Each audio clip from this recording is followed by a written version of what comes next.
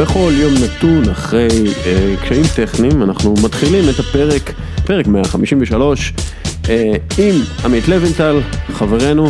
אהלן, כן, קשיים טכניים, קצת כמו הפציעות של יונייטד בסוף ההפסקה כזה, חיבלו לנו בתוכניות, אבל עשינו חילוף טוב בניגוד לסולשר. כן, ואיתנו עוד אורח מאוד מיוחד, פרופסור גרשון טננבאום, שהוא היה באוניברסיטת פלורידה סטייט, עבד באוסטרליה, מהחוקרים החשובים ביותר בתחום הפסיכולוגיית הספורט, היום הוא בתחומי, במרכז הפסיכולוגי, מרצה מבוקש בגופי ספורט עולמיים, כמומחה בקבלת החלטות של ספורטאים. שלום לך, פרופסור גרשון טננבאום. שלום אוריאל ושלום. עמית. מה נשמע? מעולה, יום נהדר. אתה ראית קצת כדורגל אתמול? לא ראיתי כדורגל, ראיתי איזה סדרה שאשתי מעדיפה לראות. אבל לא הקלה מאיסטנבול. אוקיי. לפחות זה. אנחנו מתחילים, קודם כל, בפינה האהובה של נותן החסות שלנו, קפה אלי טורקי. יפה, אתה משתף פעולה. מורגל כבר, מתורגל. אז מה שקורה זה שאני נותן שני נתונים, ואתם אומרים לי מה באמיתי ומה לא באמיתי. כלומר, מה אמת ומה לא אמת, אז שני הנתונים הם כאלה, אני אגיד קודם כל את שני הנתונים, ואתם תגידו לי מה באמיתי ומה לא באמיתי. אז, נתון ראשון, לפיטר קראוץ' יש יותר שערי ליגת האלופות מאשר קיליאן אמבפה.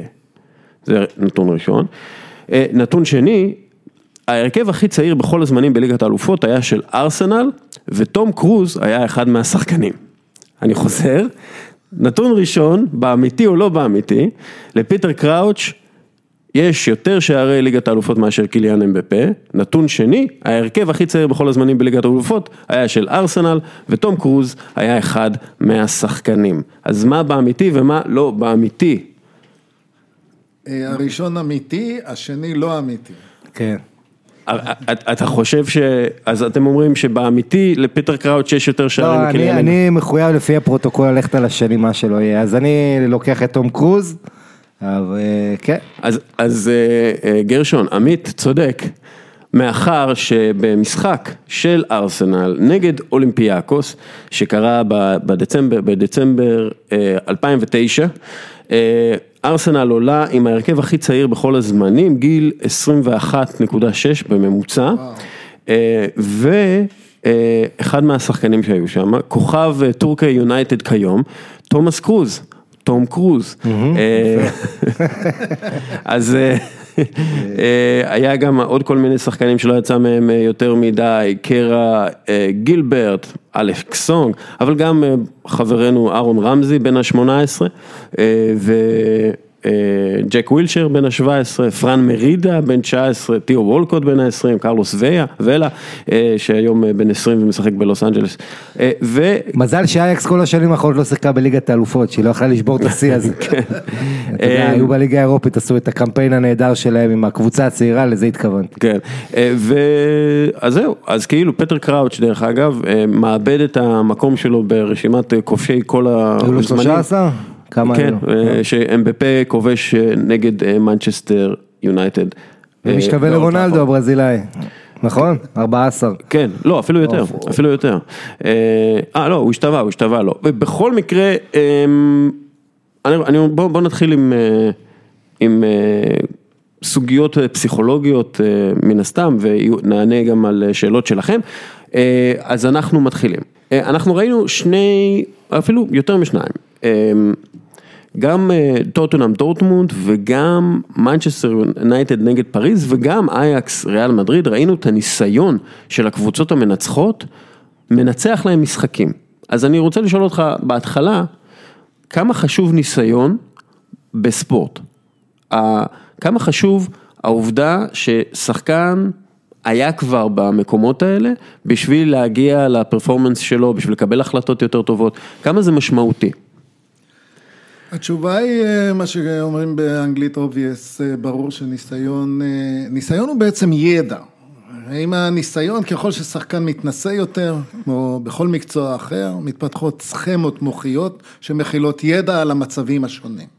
כלומר, כאשר שחקן הוא מנוסה, הוא היה במצבים האלה הרבה פעמים, ולכן הוא מפתח יכולות של התמודדות עם המצבים, שנקרא coping strategies, עם המצבים האלה בצורה טובה יותר, ולכן הוא מתפקד בצורה טובה יותר. ניסיון עוזר להתמודד עם מצבים קשים. אז נגיד שיאן ורטוכן מגיע ומצליח לי בתנועת גוף אחת, לבטל את קריסטיאן פוליסיק, שוונטורן בן 31 ופוליסיק עדיין לא בן 21, זה הרבה בגלל ניסיון, כלומר הוא, נגיד פוליסיק הרבה יותר מהיר ממנו, ואולי אפילו יותר חזק באיזשהו מקום, אבל ורטוכן משתמש בניסיון שלו כדי להתגבר על באותו שלב כזה, או שהוא משתמש בדברים אחרים, כלומר, איפה הניסיון נכנס, איפה הניסיון activated?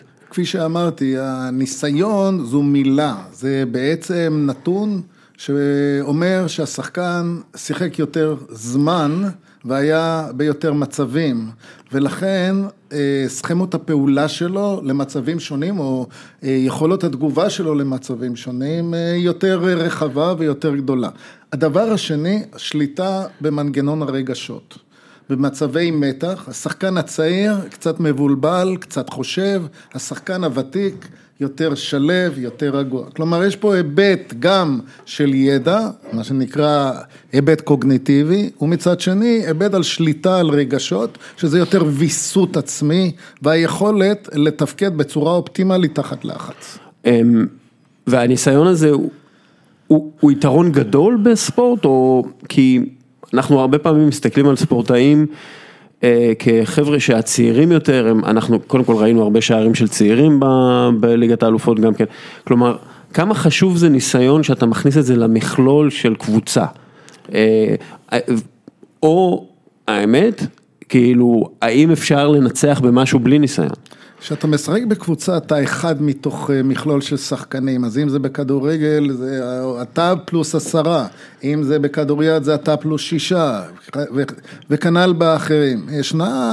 ישנו מושג שנקרא הדבקה רגשית, כלומר, אם בעל הניסיון משפיע לחיוב על שאר הקבוצה, הקבוצה גם תתפקד טוב. כלומר, לא מספיק ששחקן אחד מתוך המכלול, אלא אם כן הכדור כל הזמן אצלו, רואים השחקן המוביל, וכן הלאה. אז כן, יש לניסיון השפעה רבה, אבל כמו כל דבר הוא מורכב ורב ממדי. כן. כלומר, אם אותו שחקן בעל ניסיון הוא גם המנהיג של הקבוצה, יש לזה יתרון. אם הוא לא המנהיג של הקבוצה, זה פחות. אוקיי, אז, כי למשל במנצ'סטר יונייטד, זה הרגיש לי, שכאילו הקבוצה שלהם, הרביעייה האחורית, צריכה, באמת, מה שמוריניו אמר, היא צריכה את הבלם האחד הזה, כדי להפוך את כולם, את הוידיץ' או את הוונדייק, או את הקומפני אפילו, או מישהו שהוא פשוט מחזיק את כל ההגנה ביחד. כלומר, מישהו שהוא level-headed, שהוא מנוסה, כאילו זה מה שמרגיש לי, זה מה שחסר להם לפי דעתי. כן, זו דוגמה מצוינת, במצבי לחץ גבוהים, בדרך כלל האחריות עוברת למנהיג, או לשחקן שתחת לחץ, זה מייקל ג'ורדן בחמש שניות האחרונות במצב של שוויון, זה לברון ג'יימס שכל הזמן רוצה את הכדור, כלומר במצבי לחץ הולכים למנהיג, ולכן אם זהו השחקן הבולט, או אם השחקן הזה הוא המנהיג, ונכנסים למצבי לחץ שכאלה, יש לזה יתרון רב מאוד. יש מצב שאייקס מפסידה נגד ריאל מדריד, בגלל שהקפטן שלה והמנהיג שלה הוא בן 19? כלומר, היא משחקת מצוין, היא נהדרת, אבל היא קצת נאיבית, יכול להיות שזה בגלל שמדובר בילד שמנהיג אותה? אתה יודע, היופי של מדע הפסיכולוגיה הוא שכל דבר הוא באמת יחסי ומשתנה. אם הילד הזה נתפס ככוכב גדול... הם בפה, כך, בין 20, אבל... הם בפה, אבל הוא לא מנהיג, כאילו, הוא לא... כן, הוא גם לקח מונדיאל כבר, אז אתה יודע, אבל כל... אני מדבר על דליכט כאילו. כן, תשמע, אייקס מאוד צעירה, ואנחנו דיברנו על זה, קבוצה הכי צעירה בהיסטוריה של גמר אירופי לפני כמה שנים מול יונייטד, והעניין עם צעירים, אמר אלכס פרגוסון, צעירים לא יודעים פחד, שביקרו אותו, אין להם ניסיון, לא תזכר בכלום עם צעירים, הוא אמר, החבר'ה האלה באים, הם הרי לא עם הקונבנציות הקבועות, באים לכל מקום, הם בלי פחד, באים ומשחקים, ודווקא זה אני חושב גם יכול לפעמים לעזור. אני קצת לא מסכים עם הקביעה הזאת, אני חושב שצעירים יש להם רמות חרדה גבוהות יותר, יש להם מה להפסיד, לוותיקים לא, הם כבר היו שם, כלומר התמודדות עם לחץ, תראה, במחקרים, בכלל לא בספורט, ילדים שנמצאים או גדלים באזורי מלחמה, לא פוחים מרעש של פגזים. כלומר, החשפות למצבים גורמת לך להתרגל להם ולהתייחס אליהם כדבר טבעי, לא כדבר... אז כשמודריץ' מגיע לגמר מונדיאל מבחינתו זה לא כזה משמעותי. נכון מאוד, נכון מאוד. יחד עם זאת, אנחנו צריכים להבין שבפסיכולוגיה יש מה שנקרא תכונה. תכונה, כלומר, ילד צעיר שנולד עם תכונה פנטסטית של חרדה נמוכה, של ביטחון עצמי גבוה, יכול להתאפס על ידי שאר השחקנים כתרומה ענקית לקבוצה. כלומר, באופן כללי, הרי מה אנחנו אומרים? לפי המחקרים הולכים לפי הממוצעים, אבל שוכחים שיש שונות. בתוך השונות הזאת יש ילדים שהם גאוני כדורגל או כדורסל או כל ענף אחר. ואז הם נתפסים בקבוצה, תראו, אומרים, כמו השחקן הזה, לא מתרגש באירועים גדולים, כלומר, יש גם מצבים כאלה, אז אין לי תשובה מוחלטת לשאלה שלך, אוריאל, אבל אני רוצה לומר שבדרך כלל שחקנים ותיקים, עם ניסיון ועם הילה שהם מנהיגים את הקבוצה, יש לזה יתרון. אני רוצה לשאול אותך, יש לנו אלמנט חדש בליגת האלופות בנוקאוט, עכשיו ראינו אותו, זה ה-VAR, VAR, ה-Video Assistance Real Madrid, רפרי, ותראה, וראינו משהו שקבוצה חוגגת גול במשך דקה, וכולם ביתרון, הקהל בהופעה, ואחרי זה מבטלים אותו. עזוב את זה שכדורגל אמרו על המשחק מטופש עוד לפני שהוא חוגגים גולים שלא נספרים, אבל ההשפעה המנטלית, אני חושב שזה תחום חדש, שפסיכולוגים, אנשים שאחראים על הצד המנטלי, צריכים להתמודד בקבוצות, איך מגיבים, אם כבר לוקח לך גול, או מעניש אותך out of the blue, כן, וזה אלמנט פסיכולוגי חדש שצריכים להתמודד איתו. אני רוצה להבין היטב את הנקודה, אתה אומר שיש מקרים שבהם מאשרים גול כביכול ופוסלים אותו. קבוצה כובשת, חוגגת דקה, שתי דקות, ואז אומרים לא, בתחילת המהלך, או בסוף המהלך, מה שאף אחד לא ראה, הגול נפסל. אני יכול לענות לך מאחר ולא... על פי ידיעתי אין מחקרים בתחום הזה, כי זה גם, אני חושב, מקרה מאוד מאוד נדיר, שמאשרים גול ואחר כך פוסלים אותו על בסיס הסתכלות על טלוויזיה, כן, על ריפליי וכל הדברים האלה, אז זה הולך להיות, אבל... אם אני צריך לשפוט, כן, זה אלמנט פסיכולוגי מההיבט הזה שהשחקנים נכנסים למוד חיובי ורגשות חיוביים וביטחון, לפתע לוקחים מהם את זה, זה עניין של התמודדות, אין ספק, התמודדות מנטלית עם מצב שאתה לא מצפה לו. זה מזכיר לי שעשו פעם מחקר על קבוצות שהחמיצו פנדל, ואז הסיכוי שלהם לספוג גול ב5 או ב10 דקות אחרי גדל בצורה אדירה. גם העניין של לכבוש גול לפני הפנדלים, ממש להשוות, זאת אומרת, שער שוויון בסוף שמביא לפנדלים, יגדיל את הסיכוי. כן, בדיוק, זה שכאילו אם אתה כובש את השער שמשווה בדקות הסיום, אז הסיכוי שלך לנצח בהערכה יותר גבוה. אגב, זה לא נכון בכדורסל, באופן, כנראה בגלל שיש הרבה יותר סלים, כן, אבל... אז זה מעניין כאילו, כי זה מעין מכה מנטלית, אתה כאילו אמור כאילו לחגוג, ואתה חוטף נפילה. אין ספק, ברגע, שוב, דיברנו לפני זה על ניסיון, בוא נקשור את זה לניסיון, אם זאת קבוצה מנוסה, וזה קורה לה, אני מניח שהיכולת ההתמודדות האישית והקבוצתית של שחקני הקבוצה, עדיפה על שחקנים צעירים, שוואו, השיפט הזה הוא חזק מדי עבורם. כן. אבל שוב, אין לנו נתונים ברורים על עד כמה אחרי מקרים כאלה, הקבוצה חוזרת לתפקד נורמלי או לא נורמלי. זה משהו שצריך אולי לחקור, גרשון, תעשה את זה בבינתחומי. אוקיי, משהו נוסף ששמתי לב אליו במשחק של פריס סן ז'רמן נגד מנצ'סטר יונייטד, פריס סן ז'רמן משחקת קבוצתי, הניסיון שלה, לא הניסיון, סליחה, זה לא קשור לניסיון, זה הקבוצתיות שלה הרבה יותר חזקה, כשניימר לו שם. צורת משחק. הצורת משחק, מרקיניוס ווראטי עושים את העבודה שלהם בצורה יותר טובה, המגנים יותר פעילים, וגם, אגב, גם מרווחים את המשחק יותר, כאילו נראה לי שניימר... אין מי שיגור על הכדור, זה העניין, בדיוק. ניימר, יש לו את הפאוזה, שהכדור אצלו ברגל והכל עומד, פה הנעת הכדור אפשר, קודם כל פריז זה עליונות טכנית, אבל כמו שאתה אומר, הכדור כל הזמן נע, וגם בהגנה היה לך קשה לשים את הפוקוס, כי אם ניימר היה משחק, היית מתרכז בו, ובקוואני אולי, פה באמת היה קשה לשים את הפוקוס, ראית את כל הנעת כדור העילה, ובסוף די מריה הוא הגיבור. אבל יכול להיות שיש כאילו כוכב אחד גדול, שכמו שאמרת, הדבקה רגשית, שהוא כאילו, הוא בעצם מדביק את הקבוצה בחוסר יעילות, או בפוזיות, כי הם שיחקו קבוצתי, הם שיחקו כמו קבוצה בפעם הראשונה, שאני כבר הרבה זמן לא ראיתי קבוצה. בטח בנוקאוט, בשלב כזה, זה ההופעה אחת הכי מרשימה שלה בשנים האחרונות. מאז ברצלונה, שהם מנצחים 4-0, ואז מנצחים 6, מפסידים. אז יש מצב כזה, כאילו, שכוכב אחד בעצם מרעיל את כל המים? תראה, יש תוכנות היום, שאתה יכול להוריד אותם מהמחשב, שנותנות לך את תמונה של המשחק הקבוצתי של שחקני הקבוצה. כלומר, אתה משווה את ברצלונה לקבוצה אחרת, אתה תראה ששחקני ברצלונה מוסרים ל3 שחקנים, ודרכם הכל עובר. כן. כשאתה מוציא אחד, נכנס שלישי שלוקח את המקום של האחד הזה.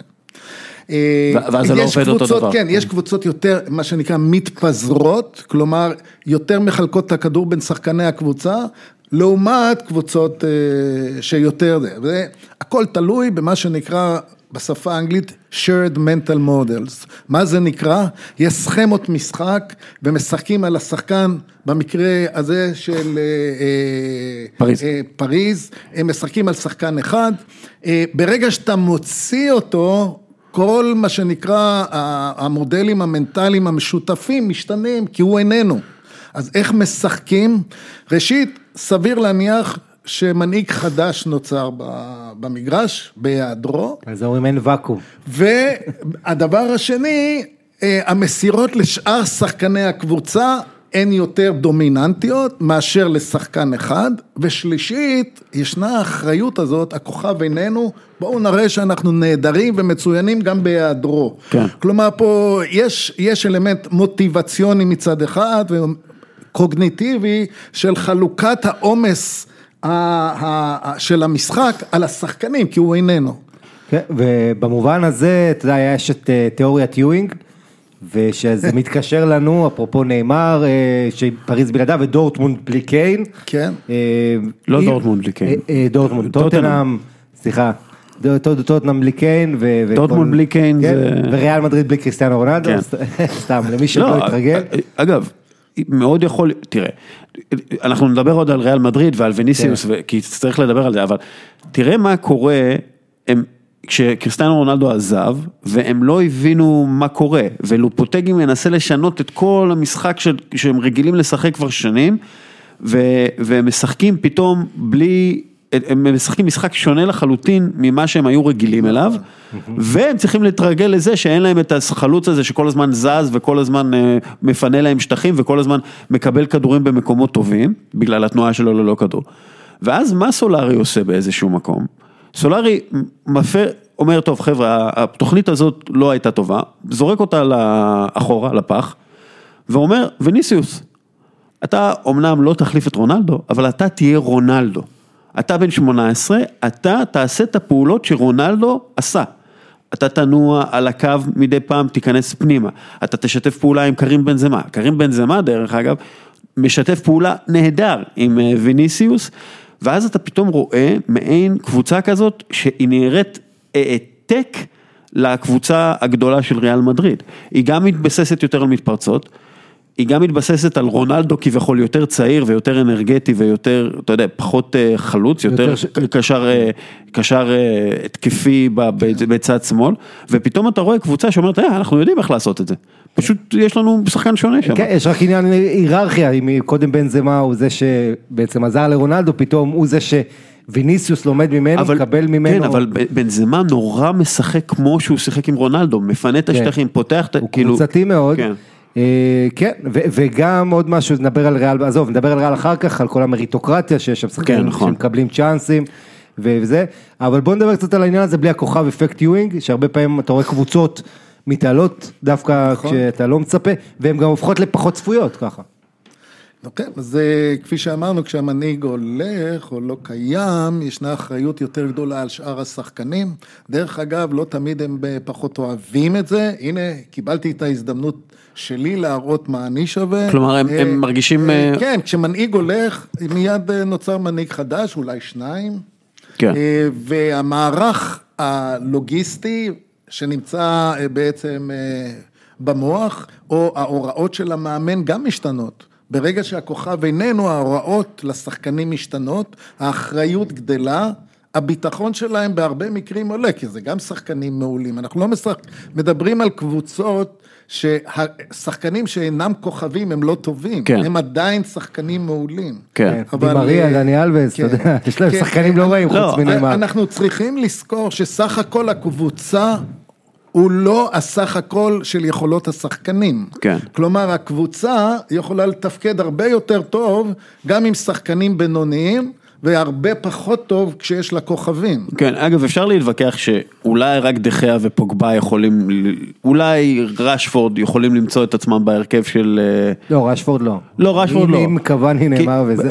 לא, כשאתה מסתכל על פריס סן ז'רמן מבחינת איכות בלבד, רק איכות טכנית של השחקנים, איכות גופנית, זה, אני לא רואה... מטיץ', אולי פוגבה ומטיץ', כי מטיץ' הוא כן מקרר שאין להם, ואתה יודע, פריז איכשהו חסר להם. אבל מרקיניוס היה מצוין, אתה יודע, הוא היה הרבה יותר טוב ממטיץ'. זה תולדה, זה לא שליפה מהמותן, מרקיניוס הוכן במשך חודשים אחרונים להיות בעמדה הזו, וזה קרדיט לטוחל, אבל בואו נמשיך. אגב, וראטי, שמעתי עליו סיפורים, וזה מכניס אותנו גם לפסיכולוגי, שוראטי הוא בליין, הוא אוהב לבלות, הוא בפריז, הוא צעיר, הוא איטלקי, יש לו הרבה כסף, אז למה לא? יש לו הרבה זמן גיון. הרבה זמן, הוא מעשן, והוא לא מאוד מקצועי, אבל הוא מגיע למשחק הזה, ופשוט, אף אחד, הוא הכי טוב במגרש, אף אחד לא רואה אותו ממטר, הוא מחזיק את הכדור, כלומר, איך בעולם כל כך מקצועי, אפשר להיות לא מקצועי, ועדיין להצליח כל כך, כלומר, מה יש במוח של השחקן הזה? לא חקרו את מוח השחקן הזה, אבל אלה תופעות ידועות, שישנם כוכבים, שמתנהגים מחוץ למגרש אחרת, מקבלים את זה, אני לא חושב שלשחקנים האחרים אכפת כל כך, זה לא לפי הספר, כלומר אם הייתי עובד עם שחקן כזה, הייתי רוצה שהוא יישן מספיק, שהוא יאכל נכון, שהוא יתנהג יפה, והוא יעשה את כל הפעולות שיעזרו לו, אבל יש שחקנים שלא תואמים למודל הזה, וצריך לקבל אותם כפי שהן, כל עוד שזה לא עובר את הגבולות ההגיוניים והאתיים וכן הלאה. כלומר, לפעמים כאילו עדיף לשחרר, אתה יודע, מה שנקרא שישן את הסיגריה שלו. טוב לו ככה הוא תורם לקבוצה, שם הוא מרגיש בנוח. אגב, עם ההתבגרות הם משתנים, אבל זהו תהליך טבעי שקורה לכולנו. זה מחבר אותי, אפרופו התבגרות, זה מחבר אותי למחקרים אחרונים שנעשו על ידי כל מיני גורמים, בעיקר רוברט סופלסקי מסטנפורד, שהוא מגלה שבגיל 25 בעצם החלק האחרון של המוח נסגר, ואז כאילו החיים מתחילים כבוגר אמיתי. אז כמה זה משמעותי בספורט? שהמוח נסגר? כן, כאילו, כן. אז אני רוצה להגיד לך משהו קצת, אמנם מדע המוח, צבר תאוצה ענקית ב10 השנים האחרונות, אנחנו עדיין לא מבינים, אנחנו יכולים לקרוא באמצעות הטכנולוגיה את המטאבוליזם של המוח, את התנודות העצביות של החלטות במוח, אבל אנחנו לא יודעים בדיוק מה זה אומר לנו. כן. להסתמך על זה, על הממצא, שמשהו נסגר במוח, אני לא יודע בדיוק מה. לא, כאילו שהחלק האחרון, תראה, בוא אני אגיד לך משהו, כשאתה משווה מוח של מומחים למוח של מתחילים, אתה רואה מוח הרבה יותר יעיל, בהיבט הזה, כשישנה בעיה וצריכים לקבל החלטה, המוח של האקספרט, של המומחה, הרבה פחות פעיל, הרבה פחות כתמים אדומים ב-MRI. לעומת זה, כשאתה נותן בעיה, הבעיה, אותה בעיה לצעיר, המוח מתפקד בצורה לא יעילה, המוח היעיל. כן. אין ספק שעם הניסיון והתפתחות המומחיות, המוח הופך ליותר יעיל, כי הוא הופך ליותר אוטומטי. אתה כבר לא חושב על כל דבר, מה שנקרא step by step processing, אתה מפסיק לחשוב על כל היבט, אתה פועל אוטומטי, ומדי פעם, כמו בנהיגה, אתה נוהג אוטומטית, אבל אם חוצה כלב את הכביש, אתה תעצור. כי אז אתה על הסף של האוטומטיות והלא אוטומטיות. ולכן, ספורטאים שמתבגרים, התהליכים הופכים להיות אוטומטיים, ומדי פעם הם חוזרים לחשיבה רציונלית, איטית, לזמן קצר, וחוזרים לאוטומטיזציה. אגב, שאתה מוציא שחקנים מהאוטומטיזציה, שחקנים מומחים, ההסתברות שלהם לצ'וקינג עולה. כן. בגלל שהם צריכים לחשוב על זה. בדיוק, בדיוק. אני מדבר, מן הסתם, לא השתמש במונח מקצועי על סגירת המוח, אבל אני מדבר על קליפת המוח הקדם מצחית, שעשו עליה הרבה מחקרים לאחרונה, וגילו שזה בחלק הקדמי של העונה המצחית, וזה החלק האחרון במוח שמתפתח, וגילו בעצם סוגר את ה... אז להגיד שאנשים בני 19 או 20 או 21 שחקנים בשלב הזה נסגרת, אני חושב שהסגירה נעשית הרבה יותר מוקדם מהגיל הזה. אז זהו, כאילו לפי המחקרים גם של שרה ג'יין בלייקמור וגם של סופלסקי, זה קורה בגיל 25, שזה נורא מפתיע, אבל כאילו בגיל 25 אתה כאילו פתאום יכול להתחיל לחשוב יותר בצורה מתקדמת, כביכול. בוא נאמר כך, אם אני אקח ספורטאים מצטיינים, בגיל 20-21, וחלה נפילה בגיל 25-26. האם הנפילה היא עקב סגירה בעונה הקדמית המצחית בגיל 25? לא הגיוני, פשוט לא נשמע הגיוני. אבל מאוד יכול להיות ששחקן כמו וראטי, שאגב לפי דעתי עכשיו הוא בן 25, לא? שחקנים כמו וראטי, יכול להיות שפתאום הם כאילו קולטים שהם צריכים להיות יותר מקצועיים, ושזה מה שישאיר אותם, עכשיו הוא בן 26. שזה ישאיר אותם כאילו יותר זמן, כלומר, יהיה להם יותר חשיבה מתקדמת על הקריירה שלהם, לא בהכרח על המגרש. אני חייב לומר, אין תיאוריה מבוססת שתסביר את התופעה הזאת, שבגיל מסוים אתה מפסיק להיות ייחודי או שונה מכולם, אתה חוזר, ישנה פה איזושהי תופעה שעם ההתבגרות אתה חוזר יותר לנורמות התנהגותיות שמתאימות לגיל שלך, אבל אם ניקח את מרדונה, עד היום זה לא קרה. יכול להיות שהקדם מצחי שלו לא נסגר אף פעם. אני רוצה, קראו כמה דברים השבוע, שלמשל צ'לסי מזכירה לי נורא את נבחרת גרמניה, אחרי, כאילו, חוטפים 6-0, וגרמניה חטפה 7-1 מזה, ואנחנו ראינו עוד כמה תבוסות. ברזיל קיבלה 7-1. 7-1, כן, נכון, גרמניה נתנה 7-1. אותי, אני שם לב בדברים האלה, בדרך כלל שיש תבוסות כאלה, כלומר, 5-0 ומעלה, ובדרך כלל מעלה, זה תמיד קורה אחרי שיש שני שערים בבת אחת, כאילו זה מעין כזה אגרוף שיש, לא משנה באיזה שלב במשחק, יש פפם, ואז הקבוצה נראית בשוק מוחלט. מומנטום. בכלל, גול זה הדבר, הקטליזטור הכי גדול לעוד גולים. איך שאתה רואה גול אחד, אחרי דקה גול בצד שני, או גול לאותו צד, זה דבר שאנחנו רואים הרבה קבוצות אחרי שער, לא אולי שחקנים מנטלית לא מתגברים, או לא עושים את הסוויץ', או נחים מדי, יש איזה שינוי. מה הפן הפסיכולוגי של זה? הפן הפסיכולוגי של מומנטום הוא שינוי במרכיב הרגשי והביטחון העצמי של שחקני הקבוצה. גם הקבוצה שהפקיעה וגם בקבוצה שספגה את השער. אנחנו מדברים רק על כדורגל, מומנטום הוא כמעט בכל ענפי הכדור, כן. ואין ספק שהמומנטום, כפי שאנחנו רואים אותו, הוא שינוי מנטלי של הקבוצה כקבוצה ושל היחידים כיחידים בשני הצדדים של זה. מצד אחד, הקבוצה היריבה שספגה, מונעת להשוות. הדבר הזה גורם להם לשינויים התקפיים, יותר מתקיפים, מפקירים את ההגנה, ואז הקבוצה השנייה מנצלת את זה ומפקיעה שוב. ואז יש לך מומנטום חיובי של 2. ועכשיו השאלה היא, איך עוצרים מומנטום? בעיה לא קלה.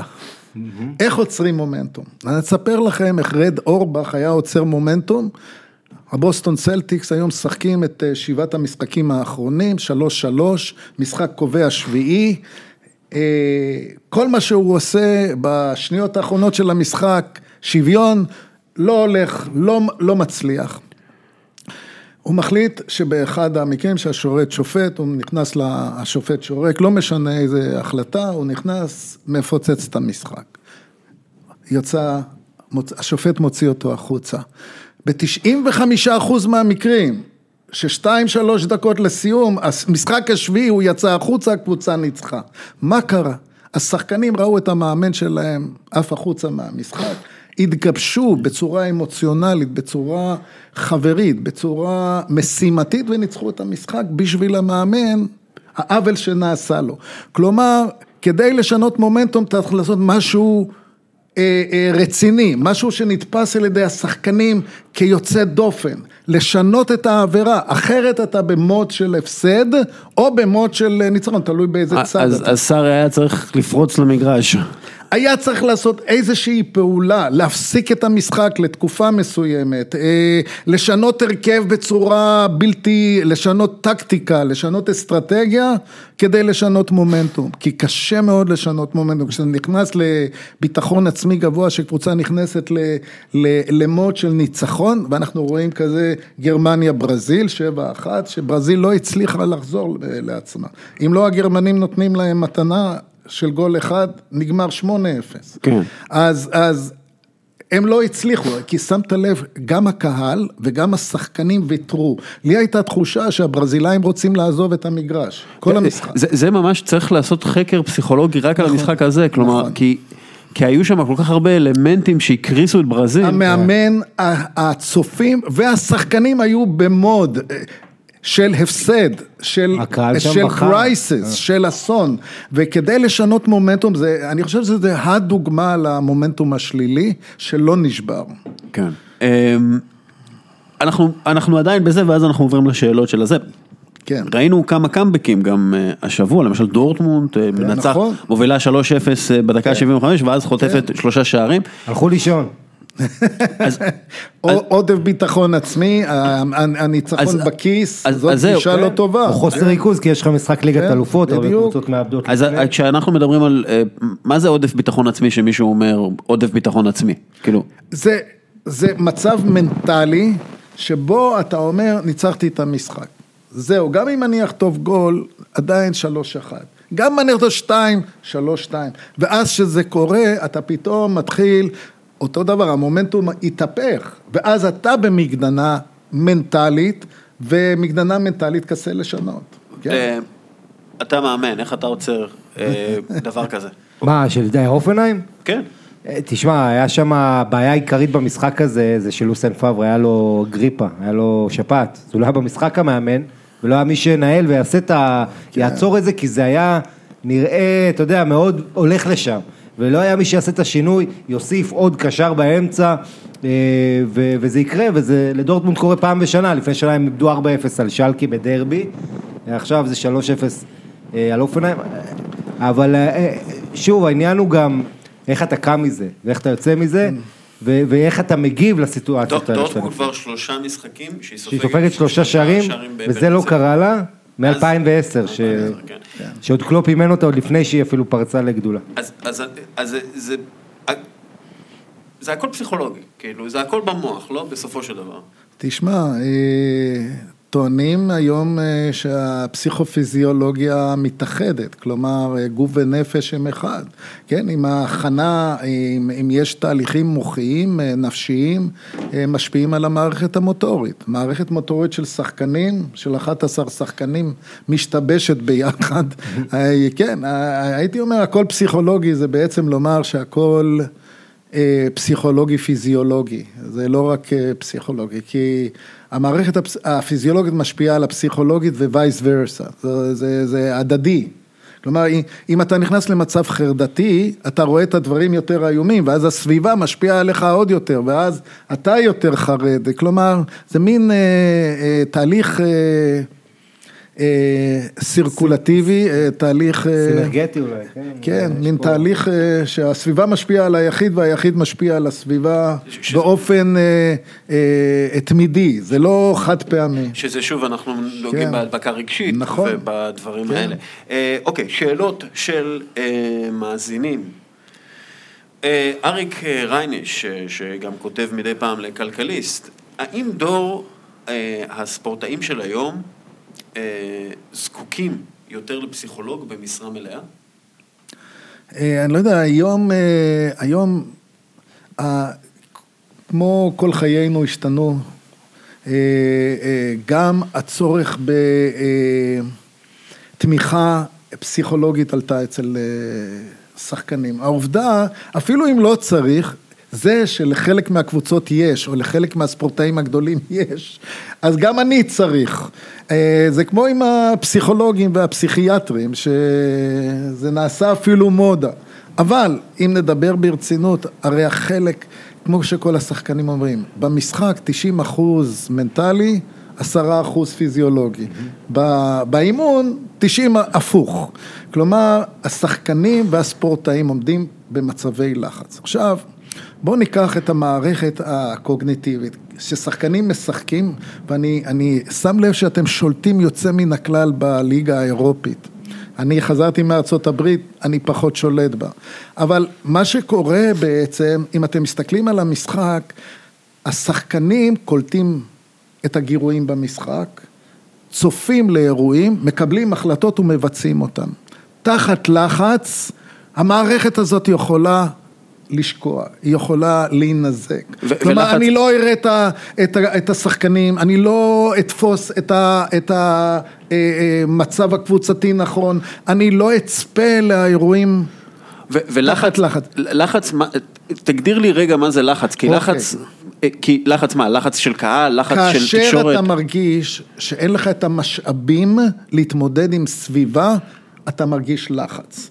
כלומר, הלחץ, פה צריך להגדיר, הלחץ יכול לבוא מהקהל, הלחץ יכול לבוא מהמאמן, הלחץ יכול לבוא מעצמך, מהאגו, כי זה איום על האגו שלך, אם אתה הולך להפסיד, זה איום על האגו, איום על הפרנסה, על העתיד שלך, כלומר, יש הרבה גורמים שגורמים לתחושת הלחץ הזאת, הלחץ האמוציונלי, הלחץ הקבוצתי, הלחץ של הקהל, כל אלה משפיעים על קבלת ההחלטות שלנו. ואני הייתי אומר, תהליך קבלת ההחלטות, כי תהליך קבלת ההחלטות מתחיל בקשב ויזואלי. מה אתה רואה במשחק?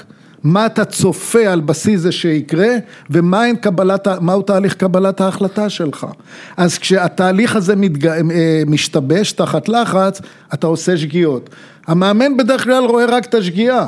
אבל הוא לא יודע מדוע השגיאה נוצרה, וכאן זה תפקיד הפסיכולוג. תפקיד הפסיכולוג הוא מין תפקיד הוליסטי, מצד אחד ללמד את השחקנים לבסט רגשות ולהגיע לזון, כי בתוך הזון תהליך קבלת ההחלטות הוא מושלם. כשאתה יוצא מן הזון, הסיכוי שלך לקבל החלטות טובות יורד. כלומר, תפקיד הפסיכולוג הוא לעזור ליחידים ולקבוצה כקבוצה לתפקד בזון שלה, כדי שיהיה מינימום שגיאות. כן. אז כן, אני הייתי אומר, הבעיה השנייה היא, כמה פסיכולוגים יודעים לעשות את זה בצורה מקצועית? אז זו שאלה אחרת. יש עוד שאלה. אוקיי, טל בן ארי כותב, איך עובדים במועדון כמו מכבי חיפה, שכלום כמעט לא הולך כבר 8 שנים, ושחקנים לא מצליחים להנהיג את הקבוצה ולהביא את היכולת שלהם לידי ביטוי במועדון, דוגמה, שכטר, עטר וכדומה, וזה קצת מתחבר לי לשאלה של נועם לבנון, איך משקמים את הפועל באר שבע, קבוצה שהייתה בהיי הגדול ועכשיו היא בלואו מוחלט. אז בואו נענה קודם כל על מועדון תיאורטי בשם מכבי חיפה, ששום דבר לא עובד לו בשנים האחרונות, ולא נראה שלא משנה מה הם מנסים, לא עובד. כלומר, מה ההליך הפסיכולוגי שמתחילים איתו? תראה, זה נושא להרצאה, כי זה נושא מאוד מורכב. הרי לא ייתכן שהיושב ראש שלהם עשה עבודה נפלאה במשך כל כך הרבה שנים, לפתע שכח לעבוד נכון. צריך לקרוא, אני מאחר ואני במקרה הזה לא איש מכבי חיפה, לא עובד עם מכבי חיפה, אני לא יודע את הדינמיקה הקבוצתית, אני לא יודע את הקשר בין המאמנים ליושב ראש, מי מחליט, מי מקבל את החלטות, מהי העבירה הקבוצתית. תראה כמה אלמנטים הבאתי, מאחר ואני לא יודע, ואני לא עובד איתם, אז זה יהיה מאוד לא אתי לומר מה צריך לעשות כדי לשפר. אני יכול להגיד לך מה התיאוריה אומרת, מה המחקר אומר כדי שקבוצה תתפקד. אז מה התיאוריה והמחקר אומר? התיאוריה אומרת, ולא צריך להיות גאון בפסיכולוגיה, שהעבירה הקבוצתית חשובה מאוד. כשאתה נכנס לתוך מערכת שהעבירה בה לא טובה, או שהשחקנים לא מאמינים בהנהלה או במאמן, אז נוצרת כימיה שלילית שגורמת לארגון לא לתפקד. קשה מאוד להאמין שקבוצה או שחקנים יכולים לתפקד בצורה אופטימלית והמיטבית שלהם במערכת שלא מגבה אותם או לא מאפשרת להם לשחק בצורה שהם היו שלהם. זה עניין של... זה עניין של כימיה בין ההנהלה, בין צוות האימון לבין השחקנים. כאשר הכימיה הזאת היא טובה, היא יעילה, אז הסיכוי שהקבוצה תתפקד בצורה אופטימלית, לדעתי ממה שמקרה, בלבול הצליח להביא או לאזן יותר את העבירה הקבוצתית, שוב, זו ספקולציה מה שאני אומר, כי אני לא עובד איתם, הצליח לאחד אותם ולשנות את המומנטום. עוד שאלה בנושא הזה על הפועל באר שבע? אולי גם ינקלה שחר שינה גישה. והפועל באר שבע, איך כאילו, בעצם זה נפילה מהאולימפוס באיזשהו מקום, לא? אני רוצה לדבר על מערכות באופן כללי. מערכות באופן כללי נעות או מתנהגות כמו עקומה סינוסואידלית. מה קורה?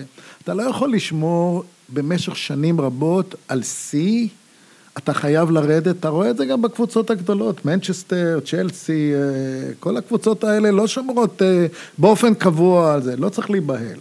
אחרי 3 שנים נפלאות, שבה הם שיחקו בצורה נפלאה, הכימיה הקבוצתית שלהם ירדה, ביטחון ירד, יש להם מומנטום קצת שלילי, צריך לחכות עם זה, הם צריכים להישרד, לבנות את עצמם מחדש ולחזור, אם הניהול הוא נפלא, אם השחקנים מרגישים שם נפלא, אם הם מאמינים במאמן, זה יחזור, קשה מאוד, המומנטום השלילי אצל קבוצות, נועד להביא אותם אחר כך שוב למומנטום חיובי. אבל הם צריכים לעשות את אותו דבר או לא? לא, ברור שצריך לעשות adjustment. כלומר, קודם כל סביר להניח שהקבוצות האחרות למדו אותם. הם כבר לא יכולים לבלוט ביכולת הטכנית והקבוצתית שבה הם בלטו. היו שינויים בהרכבי הקבוצה שהשפיעו על... הם צריכים להמשיך בדרכם החיובית, ולהחזיר עטרה ליושנה, מה שנהוג לומר. אבל לא צריך להיבהל מכך, גם מכבי תל אביב, 3 שנים אליפות, ואחרי זה המשיכה להיות בצמרת, אבל לא הייתה אלופה. אז הנה, חזרו. עוד פעם, קשיים טכניים, אני מתנצל שוב, אז ככה, שואל גם נועם לבנון, איך רשתות חברתיות משפיעות על ביצועי הספורטאים? על זה התחילו לצוץ מחקרים עכשוויים בזמן האחרון שמראים שיש לזה בעיקר על השחקנים החדשים שקשורים לאינטרנט ויש להם קהל וצופים ומעריצים ומעריצות שיש לזה השפעה אדירה. זו עבודה חדשה של הפסיכולוג ספורט. איך לנטרל את ההשפעה שיש לקהל הצופים, שלא בא בהכרח למשחק, על מצב הביטחון האישי והמשחק של הקבוצה, של השחקן. השפעה אדירה מאוד, כן. זה צורה שונה של תקשורת. כן, היה הרבה שאלות על פסיכולוג ספורט לילדים, מה נכון, מה לא נכון, מה כן, מה לא, כאילו, איפה זה עומד? באופן כללי, ילד הוא לא מבוגר צעיר, לילדים יש צרכים אחרים, יש הסתכלות שונה על החיים, ואין ספק שיש לקחת את השלב ההתפתחותי שבו נמצא הילד בחשבון, בעבודה, גם הפיזית וגם המנטלית. לדוגמה, אני אתן דוגמה, רצוי לעבוד עם ילדים על המרכיבים, האלמנטים הבסיסיים של מיומנויות המשחק, ועם אוריינטציה של שיפור יכולת אישית, ולא עם אוריינטציה של ניצחון הפסד. כלומר, אם אתה עובד עם ילדים על אוריינטציה, אתה שורף במרכאות הרבה ילדים בדרך, ולכן יש לעבוד עם ילדים אחרת מאשר עם מבוגרים. אצל מבוגרים, הניצחון הוא המשמעותי ביותר, אם כי הדרך, ה-task orientation, מה שנקרא, גם חשובה. אצל צעירים, ה-task הוא האלמנט החשוב ביותר, ויש לקחת את זה בחשבון. אז התשובה היא ברורה. כן, אסף שטנגל, שהוא מאמן ילדים בקריות, הוא שואל, מה שלושת ההבדלים העיקריים בין פסיכולוג ספורט למאמן מנטלי, ומה דעתך, גרשון, על אותם מאמנים מנטליים? שאלה מורכבת, ואני צריך להיות קצת זהיר. יש בארץ, כמו באירופה וכמו בארצות הברית, בוגרי הפקולטה לפסיכולוגיה, שלא למדו פסיכולוגיה של ספורט, הם פסיכולוגים, אבל אין להם ידע בפסיכולוגיה של הספורט. יש כאלה שלא סיימו, אבל היו ספורטאים, יש להם ידע בספורט ולא בפסיכולוגיה. ויש כאלה שלמדו חודשיים קואוצ'ינג, והם מאמנים מנטליים. כלומר, ישנה שונות גדולה בסוג האנשים שעוסקים בפסיכולוגיה של הספורט. מדוע? כי בפסיכולוגיה, המנבא הטוב ביותר של הצלחת טיפול, זה הקשר של הפסיכולוגי עם הקליינט, עם השחקן במקרה שלנו. אז אני הייתי ממליץ להרבה אנשים שאני באים לשמוע לעצותיי ואני מדבר איתם, אני מבקש מהם ללכת ללמוד, אני מייעץ להם ללמוד. כלומר, אנשים יש להם את הקריזמה, יש להם את הקשר המצוין הזה עם השחקנים, אבל אין להם ידע. אז אני שואל אנשים, הייתם הולכים לרופא שלא סיים בית ספר לרפואה? לא. אותו דבר אני אומר, ובלי לקחת צד אישי או להתקיף את אחד הדיסציפלינות האלה, אני הייתי מעדיף לעבוד עם ספורטאי, עם פסיכולוג של בעל ניסיון, בעל ידע בפסיכולוגיה של הספורט, ולא להסתפק במאמן מנטלי עם ידע מצומצם. ואם יש כזה והוא מוצלח, שילך ללמוד. כן, עופר גבאי שואל, האם יש דרך לייצר מערכת תמיכה בקבוצות ובכלל ליגות שתמנע את המצבים הדומים למה שתיאר קווין לב, שקווין לב תיאר שהיה לו התקף חרדה במהלך משחק, והוא פשוט קרס מנטלית, ואז בעצם הוא התחיל טיפול פסיכולוגי, והוא מוביל, הוא מחזיק את הדגל של טיפול פסיכולוגי ונפשי בקרב שחקני NBA, שאגב לפי הבדיקות 40% מהם סובלים מבעיות נפשיות כלשהן, עם חרדה או דיכאון ודברים כאלה. אז האם יש דרך למערכת הספורטיבית בעצם לטפל בשחקנים האלה לפני שהם מגיעים לרמת חרדה כל כך גבוהה שזה התקף חרדה?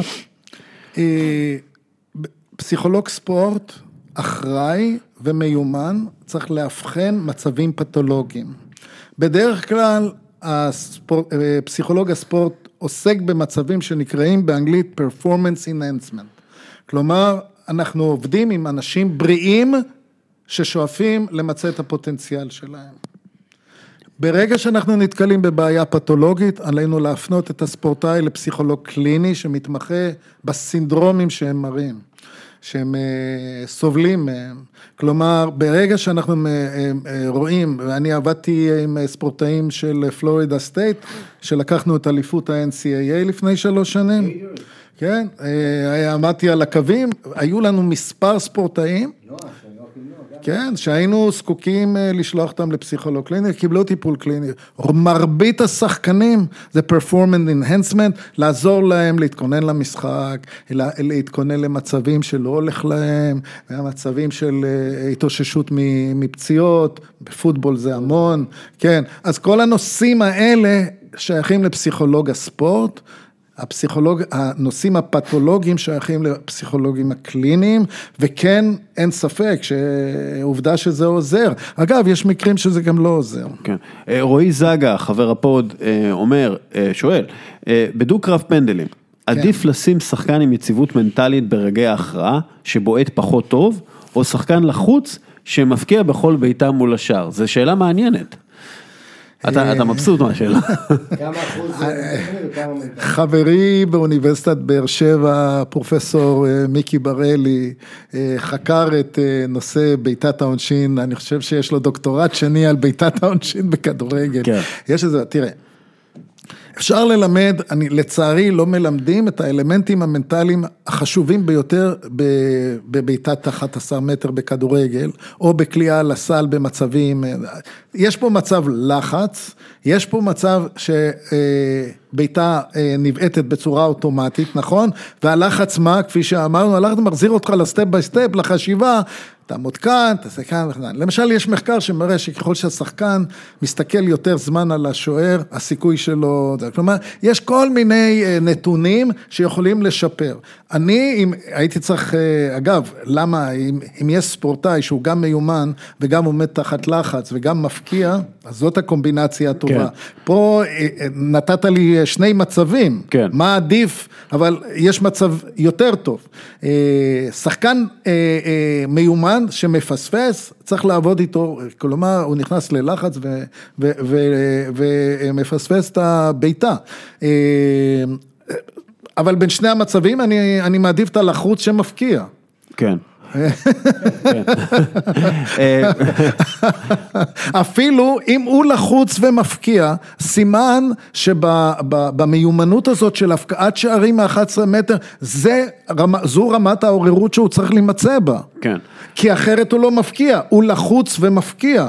כלומר, הזון שלו הוא ברמת עוררות גבוהה, שהוא מרגיש לחץ גבוה, ואז הוא מפקיע, אל תשנה כלום, תן לו להיות לחוץ. לאו מסי ידוע כמי שמקיא לפני משחקים, ואני למדתי שגם ביל ראסל היה מקיא לפני משחקים. אז כלומר, הלחץ היה כל כך גדול, הם הקיעו, אבל זה כנראה מה שהם היו צריכים לעשות בשביל להגיע לרמה שהם הגיעו אליה. כל תזונאי מתחיל, יגיד לך שההקאה לפני משחק היא תופעה שלילית. כי מדוע אתה מתפטר מפחמימות שחשובות לך למשחק. כן. ולמרות זאת השחקנים האלה טוענים שללא התגובה הזאת, ואני מכיר כאלה גם בישראל, רמת עוררות. הלחץ משפיע עליהם, יש להם תגובה פיזיולוגית כמעט מותנית, כלומר כל הניסיונות שלי לשנות את ההרגל הזה לא הצליחו, וכשהם לא עשו את זה, הם עשו את זה במחצית, או ביקשו לצאת לשנייה, עשו את זה וחזרו. כלומר... הם היו צריכים את זה. עד כמה זה בריא רפואית, אני בטוח שזה לא בריא, כלומר, זה לא מומלץ, כן. עד כמה זה תורם להם למשחק, זה טוב להם באמת, הם משתחררים מהלחץ על ידי התגובה המותנית הזאת, שהיא תגובה מאוד לא בריאה, אבל היא נוחה להם, כך הם משחקים יותר טוב, הם יכולים לשחק. כן. אז זאת די בעיה אתית בין האמונה שלך, או השמירה על בריאות השחקן, לבין היכולת לתפקד במשחק. כן. מיכאל ביטון שואל על נושא שדיברנו עליו הרבה, מהי להערכתך, גרשון, העבודה המנטלית שליברפול צריכה כדי לנתק את השחקנים ממשקולות העבר ומהלחץ ששורר באנפילד ובטוח מרגישים אותו. כלומר, כל פעם שהם בפיגור זה כאילו סוף העולם, הם צריכים להוריד שלשלאות של כמעט 30 שנה של כישלונות. איך מתמודדים עם זה? האסטרטגיה, על פי הספרים, תהיה להעביר אותם, לעשות להם מה שנקרא restructuring, כלומר להעביר אותם מהזיכרונות השליליים אל הזיכרונות החיוביים. ליברפול היא קבוצה מלאת הישגים, אדירה בהישגיה, ללמד אותם, לזכור את ההישגים הנפלאים של הקבוצה, את האליפויות שלהם, את אליפות אירופה, את ההישגים הנפלאים, ולא להצמד לעבר או לרגעים שבהם הם גילו אוזלת יד או הפסידו, כלומר, ששחקן יש לו מחשבות שליליות, מלמדים אותו בעצם להפוך אותם לדבר חיובי. אז להראות לו וידאוים של גרם סונס כובש וקני דלגליש כובש. נכון, עולים למגרש, מנצחים, זוכים בגביעים, שמחים, כלומר, אירועים חיוביים, להעביר את האסטרטגיה למנטליות חיובית במקום שלילית. כל הזמן, להימנע מסרטונים של סטיבן ג'רארד.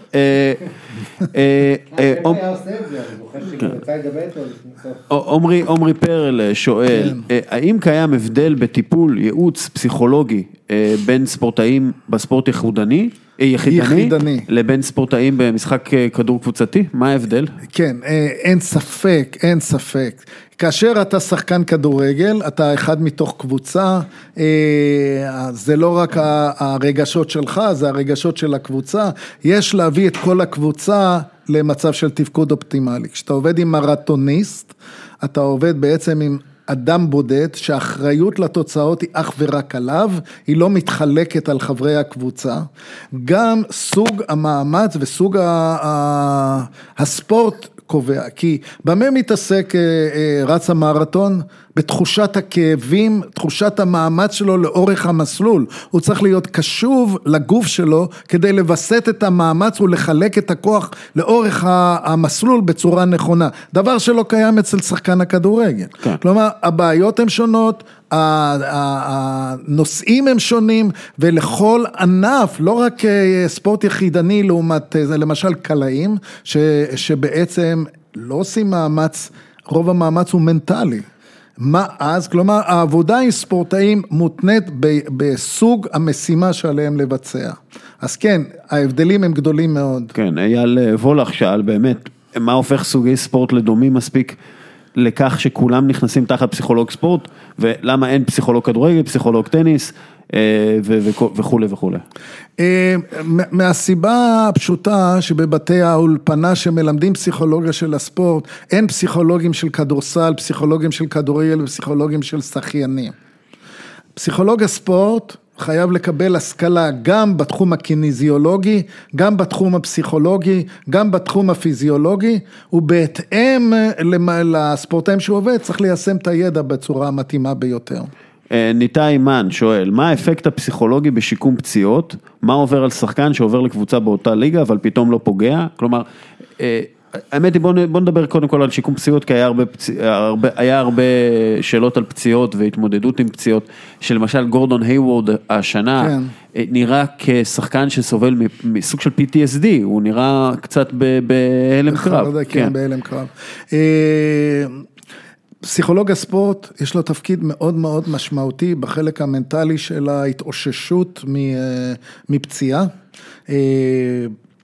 להרבה ספורטאים זה נראה כמו סוף העולם, זה איזה קרייסיס שבו שהשחקן מרגיש, וואו, כל עתידי הלך לאבדון. ולכן פסיכולוג הספורט צריך לעבוד בצורה של הצבת מטרות, בתהליך השיקום, מעקב אחרי הוראות הרופאים והצוות הרפואי,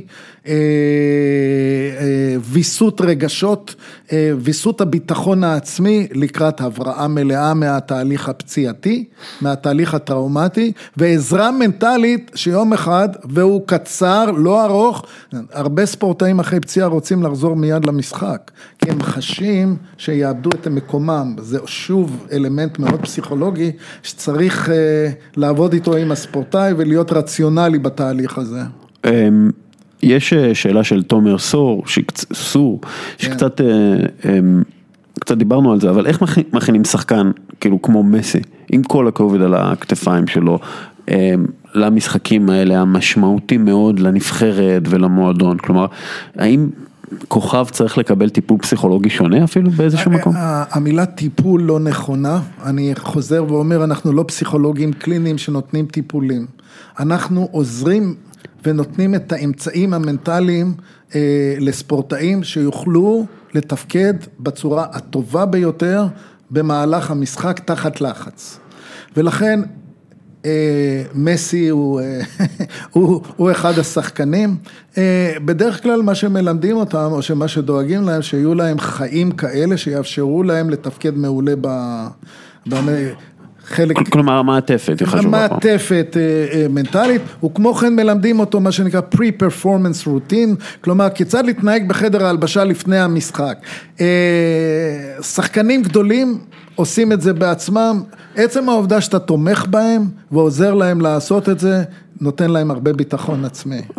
אוקיי, ושאלה אחרונה, בעצם עודד דינר, או דינר, אתה צריך להגיד איך אומרים את זה. לקבל אותו איכשהו. כן, הוא שואל, וזה יפה, התמודדות עם הצלחה, וגם איך מתחזקים מוטיבציה, שזה נשמע לי לא פחות חשוב מהתמודדות עם כישלון. כן. לפעמים הצלחה היא חרב פיפיות, ואין ספק ששחקנים מצליחנים, יש להם לפעמים הסתברות גבוהה מאוד לרדת מההצלחה הזאת, ואז החזרה היא ממש בלתי אפשרית או קשה ביותר. אין ספק שאחד האלמנטים החשובים בעבודה עם ספורטאים, זה להביא אותם לפרופורציות הנכונות, להיות צנועים, לקבל את הכישרון שלהם בצורה פרופורציונלית, ולא לגרום לכך שהם התנהגו בצורה שתביא אותם לבן. למשל, מתאגרפים בארצות הברית שהיו עשירים מאוד, לא ידעו לנהל את ההיבטים הפיננסיים שלהם, שקעו לחובות והפסידו ולא התחרו יותר. כלומר, אין ספק שלהיות אחראי לאורח החיים של השחקן, ליכולת שלו להתמיד, היכולת לשמר את ההתלהבות מהמשחק, ואת הרצון לשחק ולהיות צנוע, הם לא פחות חשובים מלהתמודד עם הפסדים ורגשות שליליים. ובאיזשהו מקום זה יותר קשה מאשר להתמודד עם כישלונות, לא? נכון, כי אז התקשורת והקהל המעריצים מסית אותך מהפרופורציות הנחוצות לך לתפקד בצורה מיטבית. יש עוד הרבה שאלות, ושאלתם הרבה בקבוצה שלנו, אנחנו פשוט לא יכולים לענות על הכל, אנחנו ענינו עכשיו חצי שעה על השאלות, ובאמת שאלות ממש מעניינות, תמשיכו לשאול אותם, ואנחנו נמשיך לבקש מכם לשאול אותם, אבל באמת, תודה רבה על זה חברים. גרשון, פרופסור גרשון טננבאום, איפה מוצאים אותך? אם רוצים לחפש? אם רוצים למצוא? אני היום משמש מנהל החטיבה לפסיכולוגיה של הספורט במרכז הבינתחומי, ואני חושב שיפנו אליך, אתה תגיד להם איך למצוא אותי. בסדר גמור, אני אקח עמלה. בכיף. תודה רבה שבאת, תודה רבה על התשובות, ובאמת מרתק. תודה רבה. תודה לכם. אוקיי, גרשון עזב, אנחנו ממשיכים, אבל לפני זה אנחנו צריכים להגיד תודה לקפה אליט טורקי שמעניקים לנו חסות, ולבול קקטוס שהם מעניקים לנו את החסות לפירוט הפרק. פירוט הפרק יעזור לכם להגיע לאן שאתם רוצים בפרק, אם לא מעניין אתכם. אם אתם רוצים לשמוע רק על ברסה, רק על ליברפול, רק על... כן, אז אתם יכולים לעשות את זה, בול קקטוס מאפשר לכם לעשות את זה על ידי זה שהוא מעניק חסות לפירוט הפרק, בול קקטוס המתנה המושלמת, ובואו נדבר על דברים שקרו השבוע ודברים שיקרו בשבוע הבא. עמית, אחד מהדברים המעניינים ששמתי לב אליהם, גם אתמול וגם בסוף השבוע, בישולים של מגנים. אנחנו רואים מגנים או שחקני כנף הגנתיים, קודם כל ורטוכן נותן בישול מושלם, קרבחל נתן בישול טוב, ג'יימס מילנר ואנדי רוברטסון נתנו בישולים יפים השבוע, קולסניאק, איך אומרים את השם שלו? קולסניאק, נראה לי שזה אומרים. קולשינץ. יש לנו בוסני, יש לנו זה בוסני, תגיד לנו איך אומרים את השם, בגלל שיש הרבה... אנחנו נבדוק את זה, אבל אני יודע שזה קולשינק. וגם אגב, אינסלי מיינטלן ניילס נתן בישול, ואנחנו רואים יותר ויותר מגינים בעצם כמה הם משמעותיים במשחק התקפה. האם...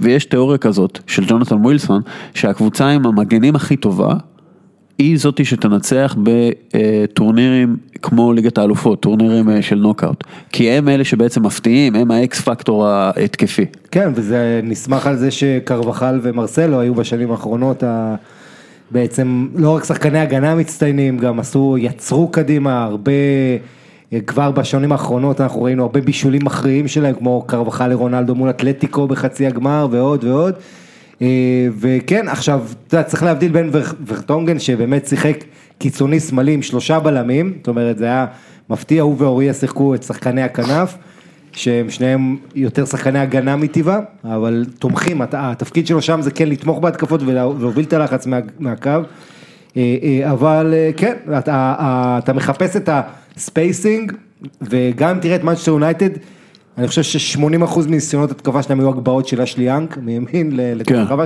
לא יצא מזה כלום, כי תיאגו סילבה היה בדרך, אבל כי גם הגבהות הן לא יעילות, הגבהות הן לא יעילות, אבל כן, הקבוצה שמגביה הכי הרבה בכדורים באירופה, כסגנון משחק, הכי הרבה קרוסס, אתה יודע, זו אינטר, 22 למשחק, ואינטר לא כל כך נראה טוב, המשחק שלה מאוד חסר יצירתיות, זאת אומרת, ברגע שזה one dimension, שכל המשחק שלך זה רק להביא את הכדור לאגף ולהגביה, זה אחרת, ברגע שאתה כמו ריאל מדריד, יש לך גם את האמצע, גם את מודריץ' וקסמירו וקרוס, וגם ואתה יכול לבוא מהאמצע וגם מהצדדים, אז זה כבר כמובן הרבה יותר קשה להתמודד, וקרבחל, הבישול שלו לאסנסיו היה אדיר, אף אחד לא מדבר על זה, אבל זה היה בנגיעה, גם התנועה בלי כדור, כל המהלך הזה היה פשוט כדורגל יפה. ואנחנו מסתכלים על מגנים טובים העונה, אז ריאל מדריד למשל יש להם את חכימי בדורטמונד, שיש דיבור על זה, וגם קרבחל, כלומר יש להם מובטח העתידם, מה שנקרא. אודריוסולה, רגילון,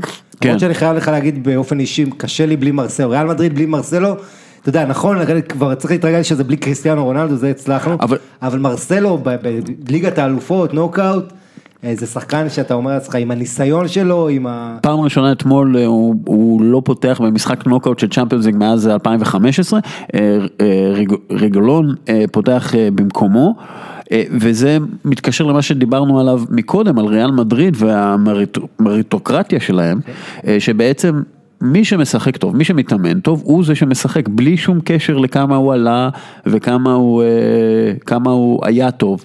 כלומר, גארת בייל לא פוגע בצד שמאל, אז ויניסיוס משחק במקומו, כי ויניסיוס נותן קבלות. כן, בעיקר לוקאס וסקז, זה השחקן שיותר על גארת בייל, ויניסיוס מקבל את אשראי, כי הוא על הצד שני. זה נכון גם אסנסיו ואיסקו, ושחקנים שכאילו היה, איסקו היה כמעט אוטומטי. איסקו שפצוע בגב, ויש לו בעיות, ואיתו סולארי לא מסתדר, אבל כן, יש את התחושה הזו בריאל, ששחקנים יורנטה, הקשר, אתה מדבר על השלישייה ההיסטורית הזו בקישור, שקסמירו, קרוס ומודריץ', אז בחודש דצמבר, ואני מזכיר לך, לא היה פשוט לסולארי, הוא חטף בבית 3-0 מצסקה, היה עוד איזה הפסד, בר נדמה לי אם אני זוכר, היו לו כמה משחקים גם שהיה קשה לפני שהתחבר, והעניין זה שבאמת שחקנים גם צעירים, וגם לרענן את השורות, כמו שאמרת, רגילון, אודריוסולה, יורנטה, לוקאס וסקס, שזה שחקן מעניין לוקאס וסקס, כי הוא לא,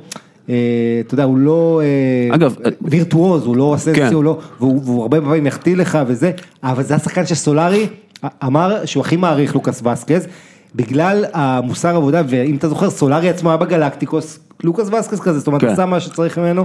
יש איזה משהו מאוד ישיר בווסקס לא אסנסיו, סליחה, ויניסיוס על הכנפיים. יש משהו מאוד ישיר ומהיר ואנרגטי שהם משחקים שם, שלא היה לך את זה כשהיה לך כנפיים כמו איסקו ואסנסיו, שזה לא עבד בתחילת העונה. כלומר, יש איזה משהו מאוד ישיר ומאוזן.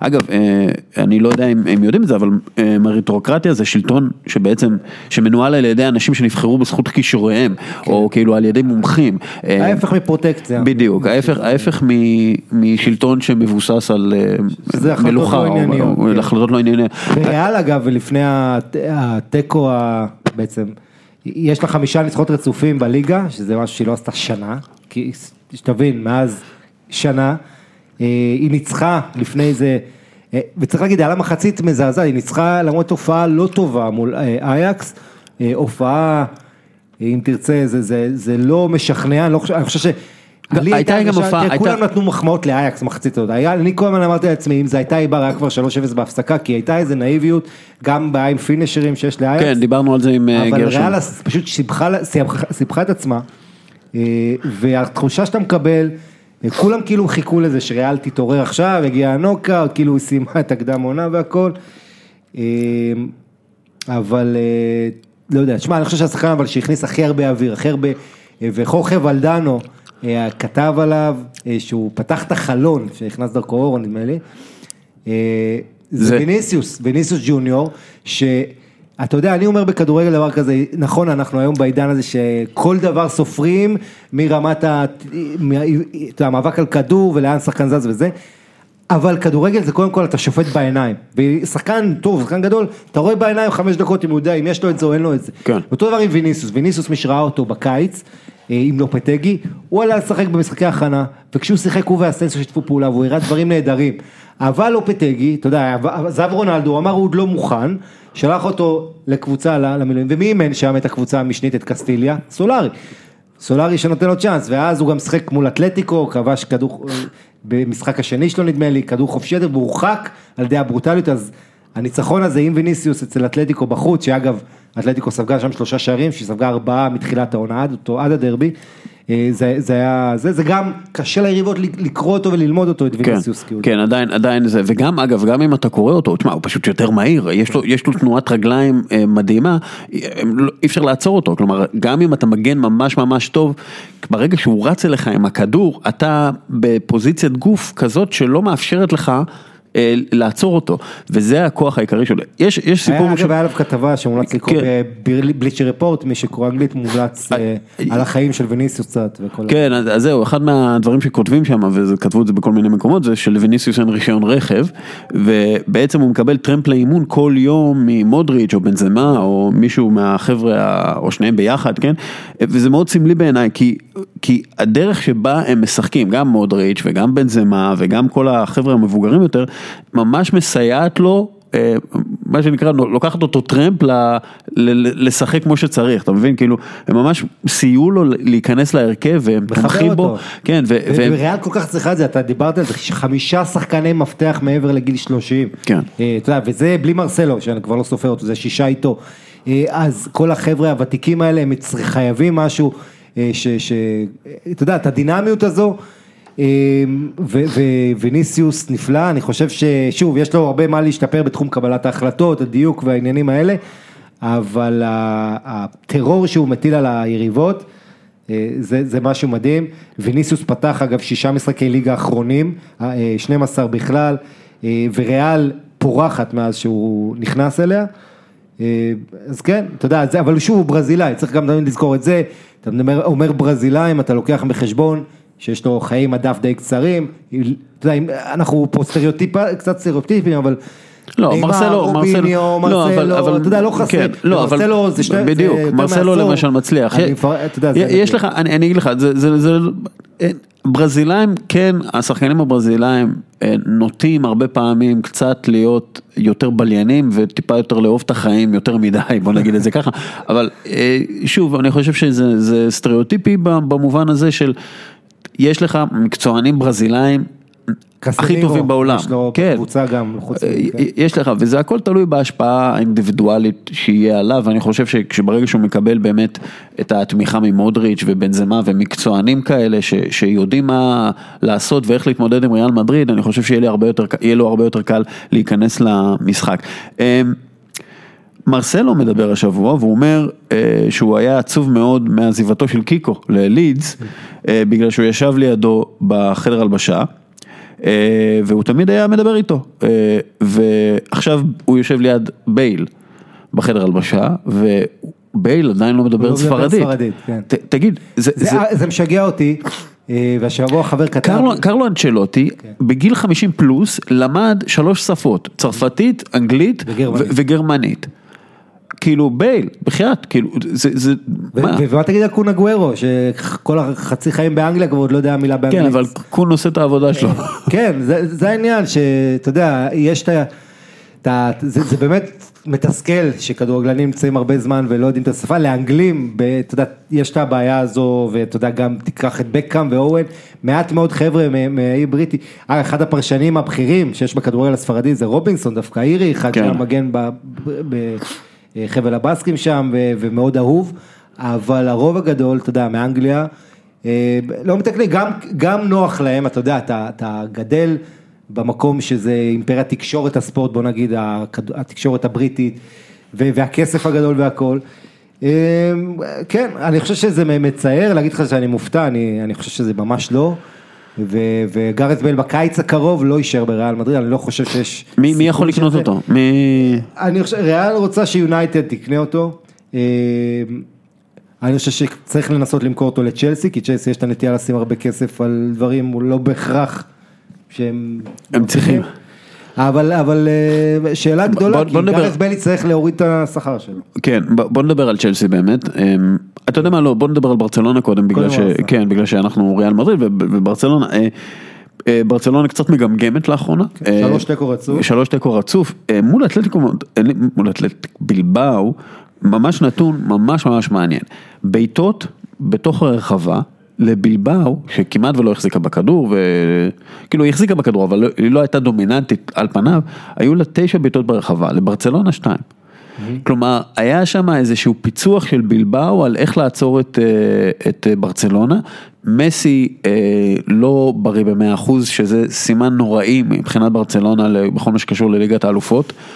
אבל יש להם את ועדוליד עכשיו, לפני ליגת האלופות, זה הזדמנות כן לעלות על כן, ואולי, למרות שבועדוליד לא קבוצה גרועה כמו קרדונה. בדיוק, הם לא מצליחים לנצח בלי מסי, והם חייבים, הם עדיין נורא תלויים במסי, וקוטיניו הוא בייל, שדובר ספרדית נראה לי, אבל כאילו, באמת, אתה יודע, יש שם, הם מתחילים לגמגם, עכשיו השאלה, אתה יודע, אם הם יגמגמו מספיק בשביל להפסיד את האליפות הזאת, שאנחנו צריכים להזכיר שריאל מדריד לא מספיק שהיא תשווה את הנקודות לברצלונה, היא צריכה... עוד אקסטרה, כי 5-1 בקלאסיקו, היא לא תנצח כנראה 5-1, או יותר 4-0 מרץ. כאילו, הפרש הערים הוא פה מהותי, והם צריכים בעצם... צריכים לעשות 7 נקודות על ברסה, שזה יותר משני משחקים, זה עדיין פער, אבל העונה הזו בספרד היא עונה משוגעת, זו עונה שראית דברים מפתיעים, אתלטיקו מדריד שעומדת יותר נקודות מה שציפית, צפוף מאוד, אם תלך לקרבות תחתית, אתה תראה גם כן שאתה... רק ווסקה כרגע, אתה יכול להצביע לה כיורד, ואפילו לה יש סיכוי. זאת אומרת, הכל משוגע, ואתה יודע, אחד הדברים שהליגה הספרדית לא מוערכת מספיק, והליגה האנגלית מוערכת כן מספיק, זה העניין שיש משחקי חוץ קשים. המשחק הזה בבלבאו, דוגמה מצוינת, אתה מדבר פה על קבוצה, לא קבוצה צמרת, לא ולנסיה, לא סביליה אפילו, אבל לשחק בבלבאו, שזה נס, אחד מהניסים הגדולים של הכדורגל העולמי, קבוצה ברמה כזו, שכמובן אחת מהשלוש, בלבאו יחד עם ריאל וברסה, תמיד שיחקו בלליגה, לא ירדה, אבל אתה מדבר על מאגר בסקים, כן, שזה 3 מיליון איש, ואני ככה לארג', זה 2.5 אולי, ומתוך זה מצליחים להעמיד קבוצה תחרותית, גם אם לא הולך להם מחליפים מאמן באמצע עונה, ואז מגיע הבחור הזה, גאיסקה גריטנו, ותקשיב, זה מהפך מדהים, איכשהו, הוא היה צריך לנצח את המשחק הזה, הוא עשה חילופים מדהימים, השחקנים הכי טובים לטעמי היו מוניאין וסן חוזה, ששניהם עלו מהספסל למחצית שנייה בלבאו, הייתה קצת חסרת מזל לנצח, אם תיקח את המשחק הזה, אתה אמרת 9 מצבים ברחבה, מדקה 70, כל המצבים במשחק היו של בלבאו, שזה הכי אבסורד, אתה אומר 0-0, וברסה אולי צריכה להיות לחוצה. אז מה כאילו, מה ברסה, מה... תראה, לברסה יש... תראה, מדברים עכשיו שהם לקחו הלוואות מבנקים בשביל להשקיע כסף, כאילו לא נראה לי שהם... כולם לוקחים הלוואות, גם יובי עכשיו... כן, אבל אני לא חושב שכסף זה הבעיה פה, אני חושב שהם צריכים פשוט להגיע למסקנה שמסי לא יהיה שם להציל אותם כל הזמן, כלומר מישהו שם צריך, כאילו הם... אבל כסף זה כן בעיה אצל ברסה, כי מסי משכורת, אתה ראית, הכי מטורפת, ולא רכו, כל המשכורות של הקבוצה, לא מזמן ראינו את זה, הכי גבוהות בעולם ובפאר, והעניין הזה, אז קוטיניו למשל, אתה אומר לעצמך, שיושב על קדם משכורת, אם הוא לא מביא את התפוקה, אתה יודע, הוא היה אמור להיות היורש של נאמר על העמדה הזו, וזה באמת לא שם. שוב, מסי, אתה יודע, אתה רואה, הוא קיבל ציון, טוב, אס ומרקה זה כמובן העיתונים של מדריד, לא הכי אהוב שם, אבל הוא קיבל 1 מ-3, את הציון הכי נמוך, נגד בלבאו, הוא ייצר, הוא היה היחיד שברסה באמת עשה משהו, כולל משקוף אחד בהקפצה שהיה נכנס, כי עבר שם תאה עם נבדל. היית, אם אתה אוהד ברצלונה, אתה מודאג מזה? אני מודאג, אני אגיד לך למה אני מודאג קודם כל, כי השחקנים החשובים בקבוצה, כולם מעל גיל 30. אתה מדבר על מסי, אתה מדבר על סוארז, אתה מדבר על בוסקץ, פיקה, ואפילו אלבה, שהוא אדיר והכל, אבל הוא לא ילד, צריך לזכור, כבר לא מעט שנים.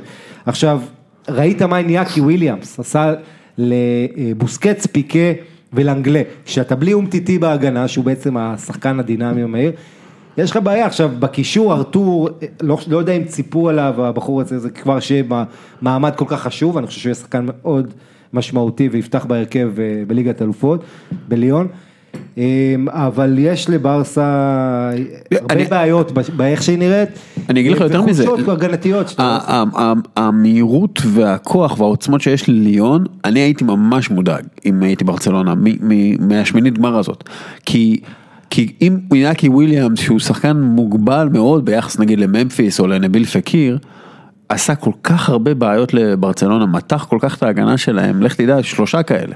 כן, בדיוק, ולמזכיר לך שברסה כבר קיבלה באיזה טיול בצרפת 4-0, אז נכון, אני חושב שבגדול, השבוע הזה עשה, לפני שאני מתייחס לליון ברסה, הכדורגל הצרפתי הרים את ראשו השבוע, כי מה אומרים עליהם שפריז סן ז'רמן זה פארמרס ליג ושהכל, ותמיד מה אומרים הצרפתים בתגובה, נראה קבוצה אחת שהיא לא פריז סן ז'רמן שבאה מבחוץ ולוקחת אליפויות בכזאת צורה שעושה את מה שפריז עושה, כי הכדורגל הצרפתי מי שרואה אותו, קודם כל אין שם הרבה גולים ויש שם בדרך כלל שחקנים סופר אתלטים וצעירים ומוכשרים והכל, גם הקטנות חוצה. לא, אנחנו רואים הרבה שחקנים. גם הקטנות מוציאות פעמים נקודות. כן, אנחנו אבל גם רואים שהמון שחקנים צרפתים מהליגה הצרפתית, או אפריקאים מהליגה הצרפתית, או סתם זרים בליגה הצרפתית שמתפתחים שם, הם מגיעים לליגות הכי גדולות, והם השחקנים הכי טובים. סתם לדוגמה, מתאו גנדזי, הוא הקשר הכי יציב של ארסנל. הוא בא מליגה שנייה בצרפת. והוא בא מליגה שנייה בצרפת. או קנטה. כן, וקנטה. ריאד מאחרז שהגיע מליאה. זאת אומרת, נכון. ליון, אני חושב שמדברים הרבה על פקיר הכישרון, אבל אנדומבלה והוואר, בעיניי שניים. הוואר. שהוא רואה לא רע בכלל. ויש להם האווירה כזאת, אתה יודע, עכשיו זלזלו בגדול הצרפתי, אני מזכיר לך שליון עשו בית ספר לפריז סן ז'רמן הזו של בלי נאמר לפני כמה שבועיים, ואיך הם נראו, איך יונייטד נראו, אז נכון, פריז, הגישה למשחק וזה הכל, והיא לקחה את המשחק באולד טראפורד ברצינות, אבל ליון רק מקום שלישי אחרי ליל בצרפת, וליון קבוצת כדורגל, אחת מהקבוצות שהכי כיף לראות אותם אולי באירופה, ולברסה יהיה קשה, כי הקישור הזה, אנדומבלה, הוואר, טוסר אולי ששחק, אנחנו נראה, קישור מאוד איכותי, וקבוצה שרצה כבר, ואתה יודע, היה הרבה דיבורים שפקיר ימחר לפני המונדיאל לליברפול וזה, בסוף נשארו, וזו קבוצה שרצה זמן, ויש להם בעינה יותר איכות מאייקס. כן, צ'לסי, דיברנו על צ'לסי, לפי הדיווחים באנגליה לסארי יש עכשיו חודש להציל את העבודה שלו, הוא צריך לנצח את המשחקים הבאים, כאילו, ולהראות שהוא חוזר למרוץ לליגת האלופות ובליגת אירופה. המועמד הראשי להחליף אותו הוא פרנק למפרד, ויש גם דיבורים על זינדין זידן, למפרד בדרבי קאונטי. למפרד אמר שהוא לא יגיע לפני סוף העונה. כן, אבל אותי כאילו, זה בעיה הרבה יותר גדולה ממאמן. קודם כל יש לך סגל מזדקן ובעייתי, כי הוא חיסל את קונטה וחיסל את מוריניו, הסגל הזה, של השחקנים בצ'לסי, ויש בעיה עם הבעלים, לא כל כך בטוח אם הוא נשאר או לא נשאר, הוא לא שם, הוא לא יכול להיכנס לבריטניה, כלומר יש המון בעיות של צ'לסי שלא קשורות לסארי, ויותר מזה, מה אתם מביאים את סארי אם אתם רוצים הצלחה מיידית? סארי הוא לא בן אדם של תאר... אני מזכיר לך בסוף הקיץ, לא הגיע תחילת הקיץ. בדיוק, הוא מאמן של סגנון משחק, הוא מאמן של להוציא את המיטב מהשחקנים שמתאימים לו לקבוצה, כלומר, זה נראה בהתחלה שהם משנים פאזה, והם אומרים, אוקיי, אנחנו בונים איזה משהו, איזה תרבות אחרת, וזה לא ככה, כלומר, מה הסיטואציה שם בכלל? אני חושב שצ'לסי באמת במצב מאוד מאוד בעייתי ומאתגר, וכמו שאתה אומר על סארי וכל העניינים האלה, אז אתה יודע, אז פפ גוארדיולה מנסה להיות מאוד אצילי אחרי ה-6-0, כי זה לא חוכמה גדולה להיות אצילי אחרי שאתה מנצח 6-0, והוא אומר, אתה יודע, גם לי היו קשיים בעונה הראשונה, אבל הוא לא חטף שישייה, ולא חטף רביעייה מבורנמות', והבעיות של צ'לסי עמוקות יותר. אם אתה מסתכל על ההרכב של צ'לסי, יש לך רק 2 שחקנים, אוריאל, בהרכבים של הנבחרות שלהם, זה עזר וקנטה. אתה יודע, ג'ורג'יניה אולי, כרגע לא, אבל הקבוצה הזו... כן, זה לא סגל ברמה הכי גבוהה. לא ברמה הכי גבוהה, אבל הוא כן סגל שעולה הרבה כסף. עכשיו, פוליסיק זה עוד דוגמה, שחקן שמציעים עליו 54 מיליון פאונד והגיע בקיץ, ראיתי אותו אתמול, איך בעצם לא, דורטמונד לא הופיע מול טוטנהאם, הוא היה חלש. לא, במחצית הראשונה הוא היה טוב מאוד. נכון, במחצית הראשונה הוא והוא בן 20. אבל שוב, 54 מיליון, זה סכום, אם הוא לא שחקן באמת מוביל, אלא זה יכול להיות, אתה יודע, ובוא נגיד ככה, שמוחמד סלאח הגיע לצ'לסי, אולי פחות טוב ממנו, אז אני לא יודע, יש לי הרבה סקפטיות, הם כן צריכים שם אווירה, אבל תשמע, זה רומן אברמוביץ' הוא הג'נרל מנג'ר, הטביב שלהם אם תרצה, במובן הזה שהוא מפטר מאמנים על סמך... הטביב שלהם. לא, כן, לא, טביב במובן הזה שהוא לא נוח לו אם המאמן לא משיג תוצאות, אנחנו זוכרים את סקולרי הולך הביתה עם מאזן נקודות לא פחות טוב משל סארי, ומאמנים אחרים. תראה, הם הפסידו עכשיו... קונטה בעונה הראשונה שלו, אני מזכיר לך, ניצח את סיטי באותו בחוץ 2-1.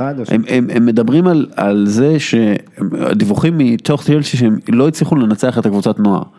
כאילו באיזה משחק ידידות כזה, אתה יודע. אתה חושב שהכדורגל הזה של סארי יכול לעבוד, בוא נגיד ככה, אם הוא יכול לעבוד באנגליה, אני כן מאמין, כי אתה רואה את הכדורגל של פפ, אבל עם החומר השחקנים הזה, ושוב, סארי הוא לא מנג'ר, הוא מאמן, הוא לא איש, אתה חייב לידו מנהל מקצועי, טוב, שביד רמה, שיבין את השחקנים שהוא צריך, מה הוא רוצה. אין, מייקל... יש לך את גרנובסקיה. כן, מייקל אמנלו פוטר לפני 16 חודשים, לא מצאו לו מחליף, אנחנו רואים כמה קריטי זה בעצם לעיצוב הקבוצה, כמה קריטי זה שיש מנהל מקצועי, שיודע איזה סוג של שחקנים מתאימים לתרבות, לקבוצה, לסגנון כדורגל, כי מה שבבקשים בעצם מסארי, ובאיזשהו מקום מז'ורג'יניו, זה... לשחק כדורגל מבוסס מסירות בלי שחקנים שמתאימים למשחק הזה. כן. כלומר, אתה יודע, אז יש להם 2 דרכים לעשות. יותר מזה, אתה לוקח שחקן כמו ג'ורג'יניו, שלא שחק אף פעם משחק באנגליה, והוא אומר, בוא, עכשיו הקבוצה היא סביבך. אתה לא מכיר את הליגה, רמות אינטנסיביות, זה לא איטליה, המגרשים וזה. כן, תמשיך. אז אני אומר, אתה לא יכול לבסס משחק מסירות על...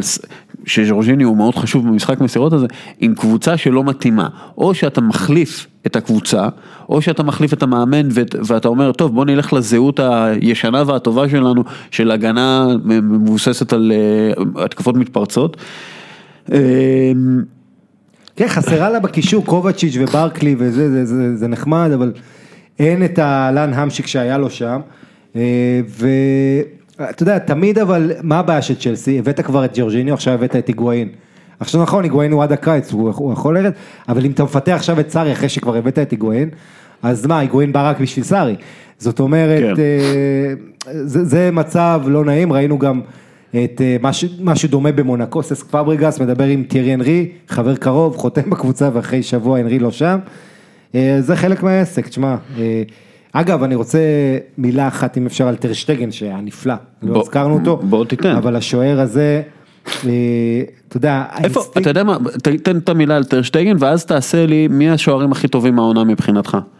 כן, אני חושב שטרשטגן, אתה יודע, הוא ומסי, הם השנתיים האחרונות שהשחקנים הכי טובים בברסה, שהביאו לה הכי הרבה נקודות, ומי ששכח את זה, אז קיבל בסן ממס עוד תזכורת, עם ההצלה, דקה 82, שכבר ראית את זה בפנים, אחרי כל ההצלות שלו, איניאקי, 10 מטר בועט, ואיזו הצלה. כן, הם בעטו 9 בעיטות מהרחבה.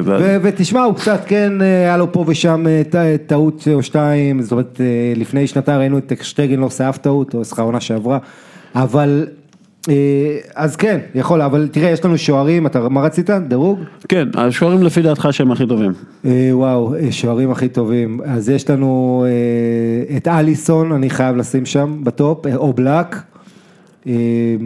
את כמובן דחיה, בספרד, יש לי כמה שוערים, בהם שמות פחות מוכרים, לצד כמו דוד סוריה מחטאפה,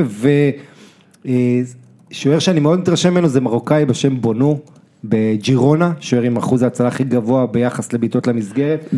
דונרומה גם כן נותן עונה מצוינת. דונרומה השוער הכי טוב באירופה מאז דצמבר. דונרומה ספג, תקשיב טוב, הכי מעט שערים בכל 5 הליגות הבחירות באירופה יחד עם ברצלונה מאז תחילת דצמבר, 4 שערים הוא ספג. 4 שערים האלה באו מ50 ביטות למסגרת, חלק מהם בלתי עצירות.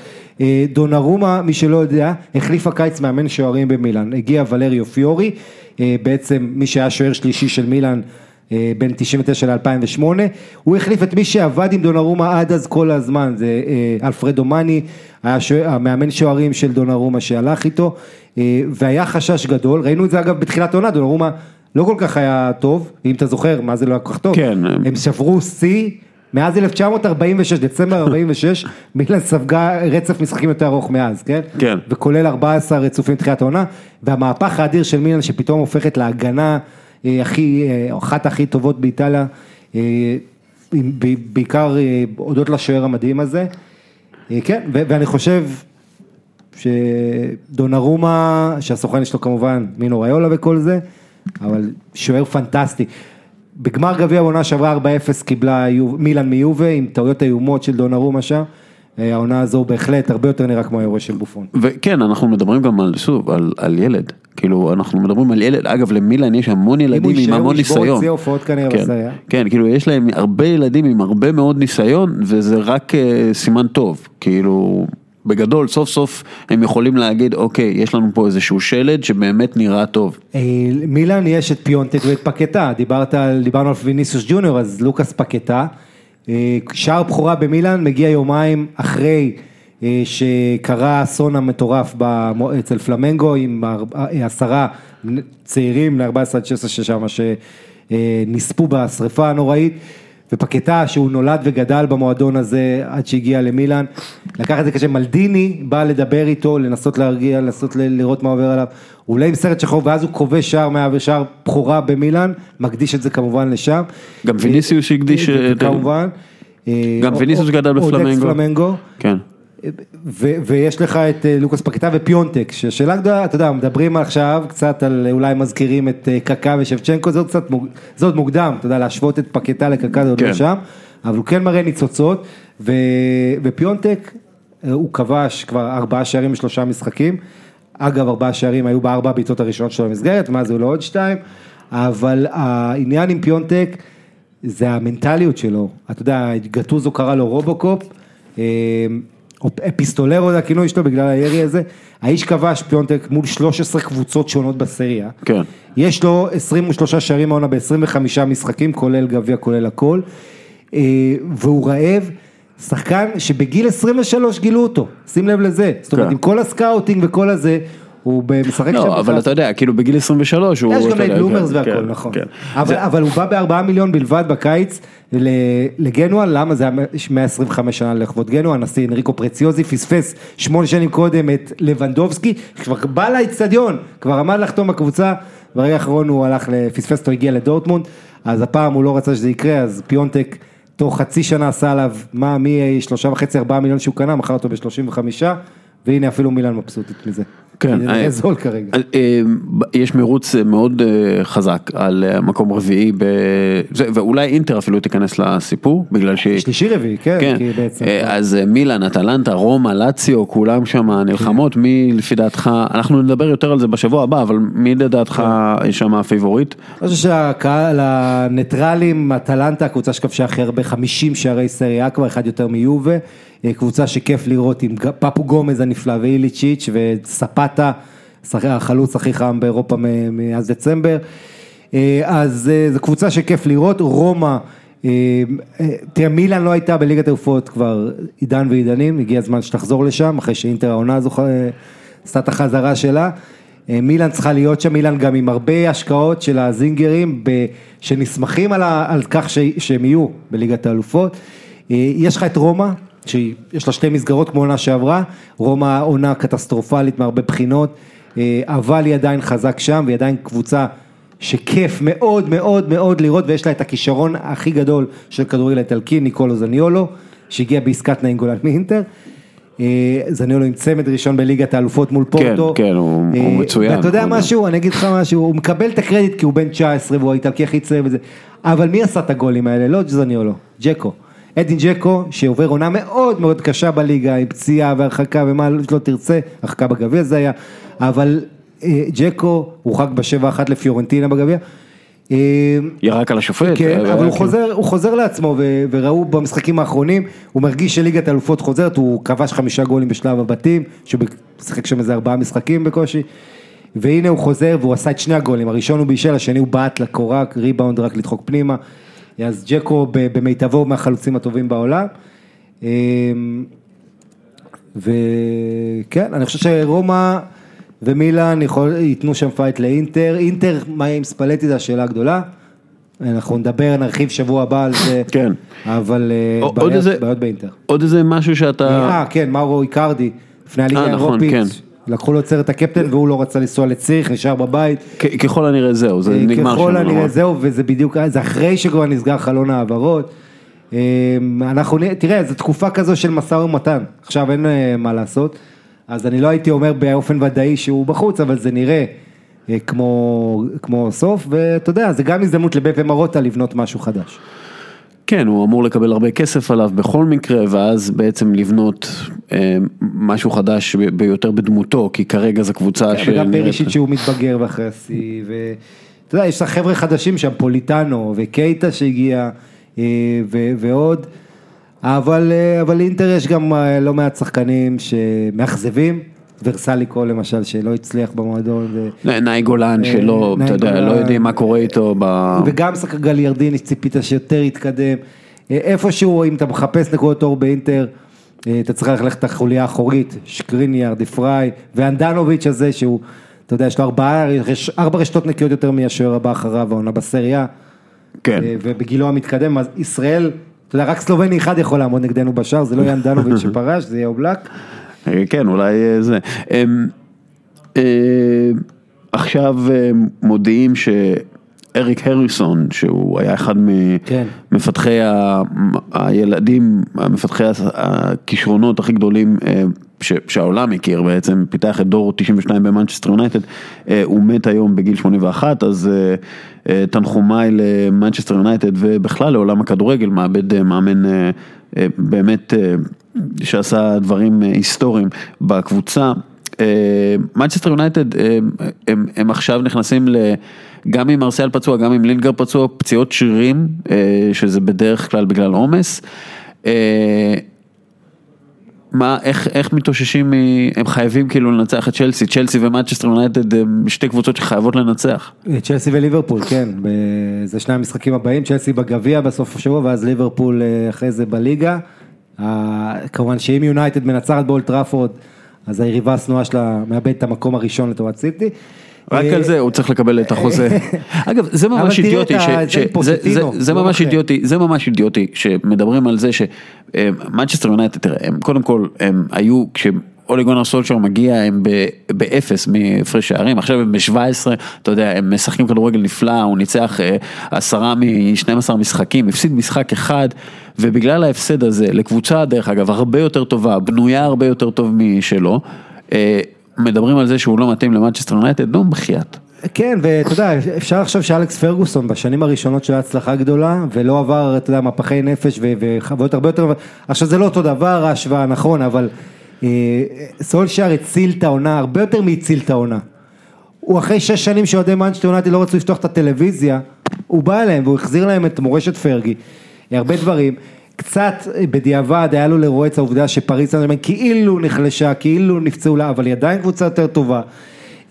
ותראה, העניין עם המשחק הזה, זה שזה משחק שבאמת הציג לך את הפערים בין מאמן חסר ניסיון באירופה, כמו סולשר, שמייק פילן לידו, אבל זה, ראו אותו נחשף שם, ואתה יודע, ההחלטות שהוא קיבל, החילופים, אתה לא יכול תמיד להאשים אותו, אבל אתה יודע, אני חושב שאם אתה לוקח את הנקודה המכריעה במשחק הזה, אתה הולך לחילופים.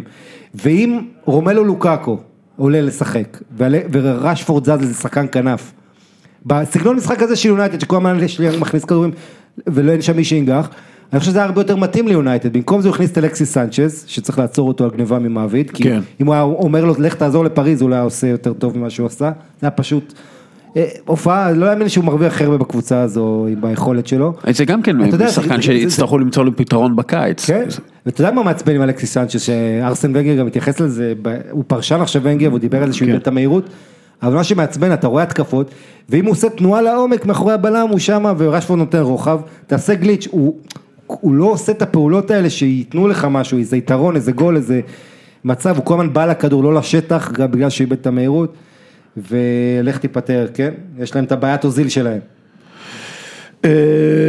מה, לגוורו? משהו.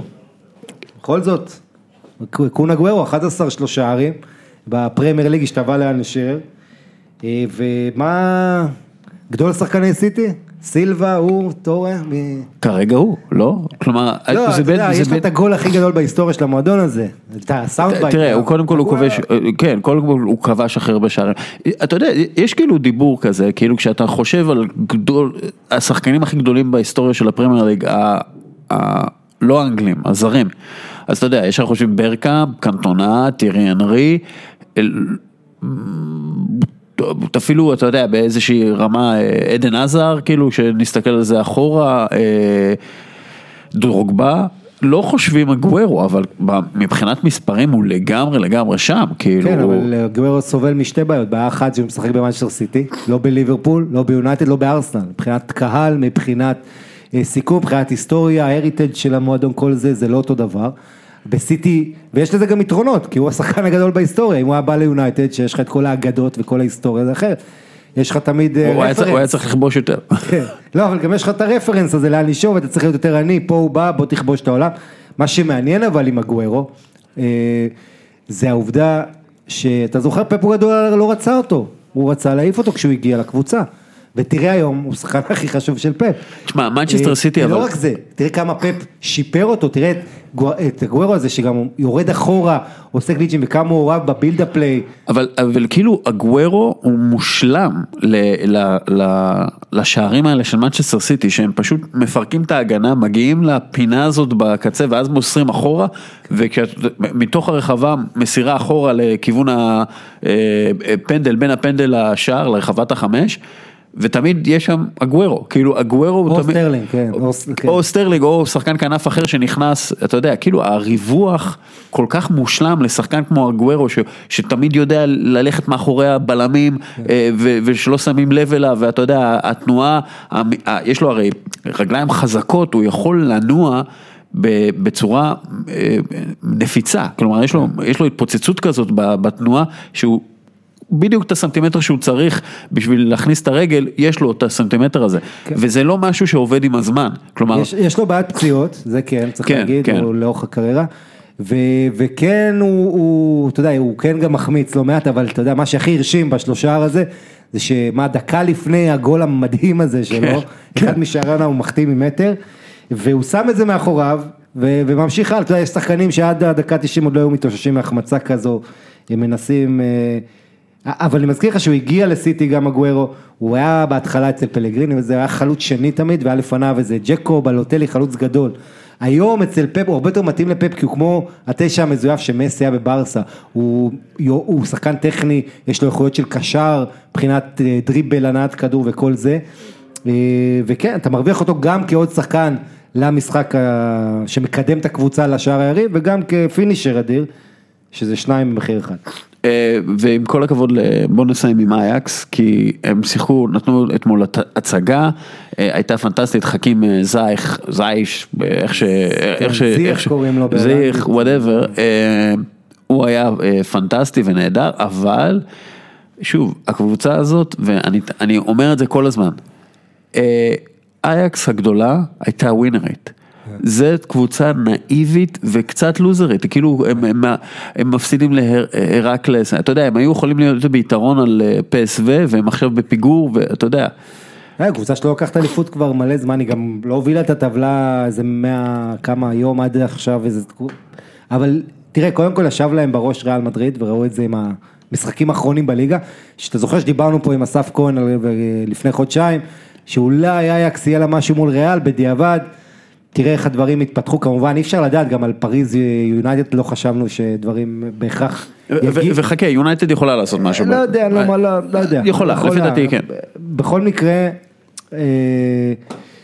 וואו, איפה היינו? אייקס. אני לא חושב שהאייקס מספיק, אתה יודע, יש לה באמת, ההגעה הזו, מה שעושה עד עכשיו זה יפה.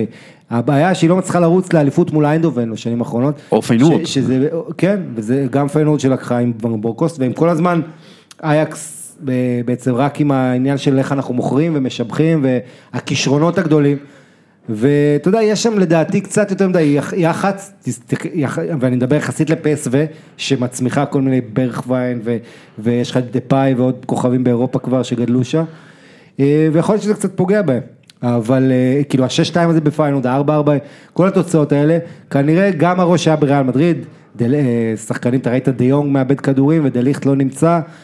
כן, דיונג, מאז שהוא עבר לברצלונה, יש ירידה, כלומר, יש איזושהי תחושה של, אני לא יודע, אתה יודע, תשמע, היה פה פסיכולוג ספורט, יכול להיות שהוא שומר על הרגליים שלו, אתה יודע. זה מאוד מעניין פסיכולוג ספורט, באמת, בעניין, פסיכולוגיית ספורט, במובן הזה שחקן שחותם במועדון, אבל נשאר עוד חצי שנה במועדון שהוא לא מחויב לעתיד שלו. אתה זוכר היו פיינקס שחתם בביירן לפני סוף העונה? כן.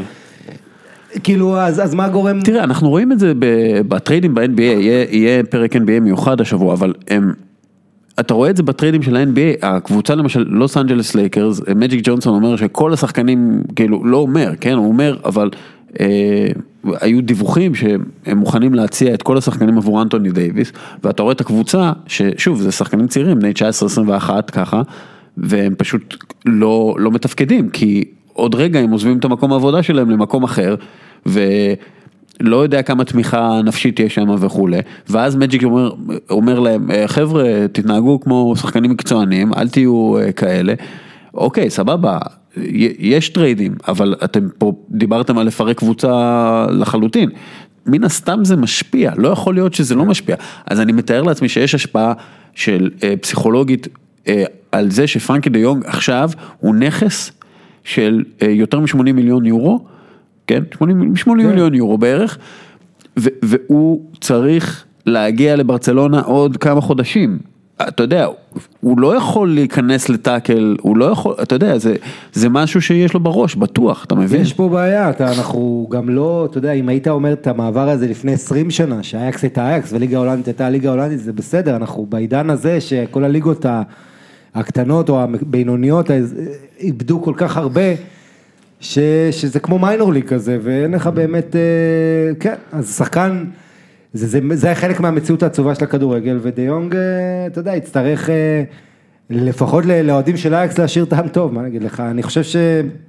אתה יודע, גם דליכט, מעין לראות אותו עד סוף העונה הזו, מה יהיה? כן, דליכט עכשיו, גם כן יובנטס, או גם כן ברצלונה רוצה אותו, למרות ששוב, איך הם יכולים להרשות לעצמם. יש גם דיבור על יוביץ', שיוביץ' מגיע לברצלונה, שלא נראה לי שזה הגיוני בכלל, גם מבחינת הסגנון משחק, גם כאילו... לא, אבל כן צריך גיבוי בברסה ללואיס סוארז שסובל מהברך שלו. אז תביאו את מקסי לופז. בסדר, אבל שוב. אז תביאו, לא מקסי לופז. מקסי גומז. מקסי לופז זה גרדי, דש מקרדי. כן, דש מקרדי. אבל הבעיה היא שאתה, כן, תראה. איקרדי קודם כל חייב לשחק באתלטיקו מדריד, כי אז וונדה תהיה בוונדה, ואז זה יפה. אבל שוב, עכשיו אנחנו בחודשים האחרונים של העונות, כן? וקבוצות רוצות לסיים דברים מהר ולהתחיל, זה אתגר גדול מאוד לקבוצות שהולכות לאבד שחקנים וקבוצות ולשחקנים עצמם. אהרון רמזי למשל, שוב. שכל העונה אגב, הראש שלו לא יודע איך עובד. בדיוק, אבל לא בונים עליו. אתה רואה, הוא לא בהרכב. הוא נכנס וזה, הוא מקצוען, אומרים כולם זה, אבל לא בונים עליו. אתה רואה את זה שאמרי trying to move forward, מה שנקרא. נכון, יש פה את הבעיה, מצד אחד אתה שואל לך מה הוא יכול לתת לי, ואתה קודם כל רוצה להוציא נקודות, ורמזי הוא כן שחקן בארסנל, שאני חושב שהוא מהטובים, בטח בכל הקישור לתמיכה התקפית מהקישור.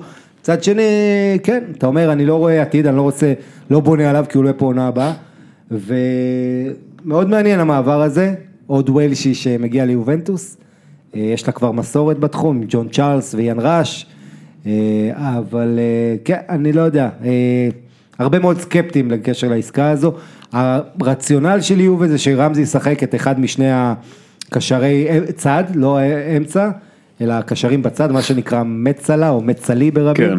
ומשם לדחוף קדימה, שהוא עושה מצוין, וכמובן ביובה יש לך יותר אפשרות, כי יש לך שחקנים נהדרים, אבל נראה, יהיה מעניין לראות את ההשתלבות שלו שם. אוקיי. עוד משהו? כן, עוד משהו. אנשים קצת כעסו עליי שהשוויתי את קים סון קים יונג לרונלדו, אני רואה אבל כאילו לא, השוויתי אותו. סון מינג יונג, כן, כאילו. לקריסטיאנו? כן, כי הוא קודם כל למד את התנועות שלו, והוא כובש בצורה רונלדית, כן. תשמע, הוא שחקן. אחת הרכישות המבריקות. כן, הוא שחקן באמת פנטסטי, שאם, שוב, אני לא יודע מה קורה עם טוטנהאם, העליתי השערה שפוצ'טינו עוזב לריאל מדריד ומחליף אותו קונטה, כי ממה ששמעתי, אני לא יודע אם זה יקרה, כן, זה רק משהו שזרקתי והשערה, אבל מדברים על זה שאריקסן יעזוב לריאל מדריד, אם אני ריאל מדריד, אני חושב גם סון. אריקסן וסון, זה שניים. כי יש לך, כמו שהם הביאו את לוקה מודריץ' וגארת בייל. אבל אתה יודע מה הדבר הטוב שקרה לטוטנהאם? עכשיו את ארי קיין כבר לא ירצו בקיץ, אחרי שהקבוצה הסתדרה בלעדיו, אבל אריקסן וסון הם שחקנים מדהימים, שהם צריכים את העוד אחד שיופיע לידם, ואז יש לך את ורטונגן וזה מתאים. תראה, ושוב, מילה האחרונה, פוצ'טינו, פשוט מדהים. אתה יודע, לשחק עם קבוצה שלא התחזקה. בלי בית. בלי בית. ומבלי זה לא בית, 3-0 על דורטמונד ולא בבית. רץ על האליפות ורץ בליגת האלופות. בלי לקוש שחקן יותר משנה. עבודת אימון הכי מרשימה, העונה, בפרמייר ליג. כן, כן. ובכלל. בוא נגיד, חשבתי אם אתה הולך להגיד באירופה, אבל בטח באנגליה באירופה מי מרשים יותר? בוא נחשוב.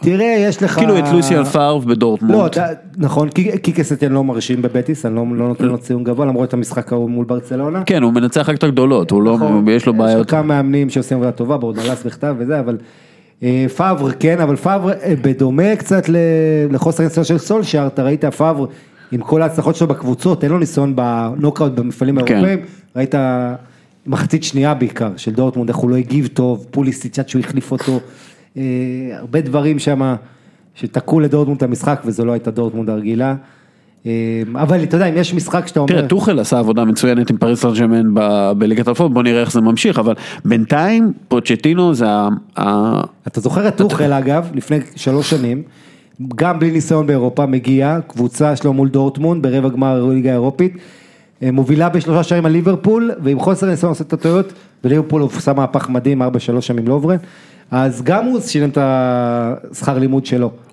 כן, האמת היא, אם אנחנו מסתכלים על הופעות אימון מרשים, בוא נראה שקלופ מצליח לעשות את מה שרבים לפניו לא עשו. יש ליברפול ביירן השבוע, ואתה יודע, שעוד משחק גדול, וליברפול ביירן, אתה יודע, זה על היום של ליון ברצלונה, אני יודע כי אני עושה הרצאה באותו יום, וגם בעצם, אני אדבר בסוף על ההרצאות, אבל תשמע, ליברפול ביירן מאוד מעניין, כי אתה אומר, מצד אחד ליברפול, מה הם צריכים את האירופה הזו? מצד שני, הם מגיעים למשחק הזה אחרי מנוחה שדי ארוכה אין להם את הגביע עכשיו בשבת, אתה אומר לעצמך שביירן זה בדיוק הקבוצה, שהגגן פרסינג הזה של קלופ נולד, והוא בעצם קיים מול הבעיות שיש להם עם הומלס, שנמצא בתקופה לא טובה, כל הלחץ וכל, אתה יודע, זה כאילו הסגנון שאמור לעבוד, אבל ביירן, הראש שלה, אתה יודע, היא רודפת אחרי דורטמונד בליגה, מתקרבת?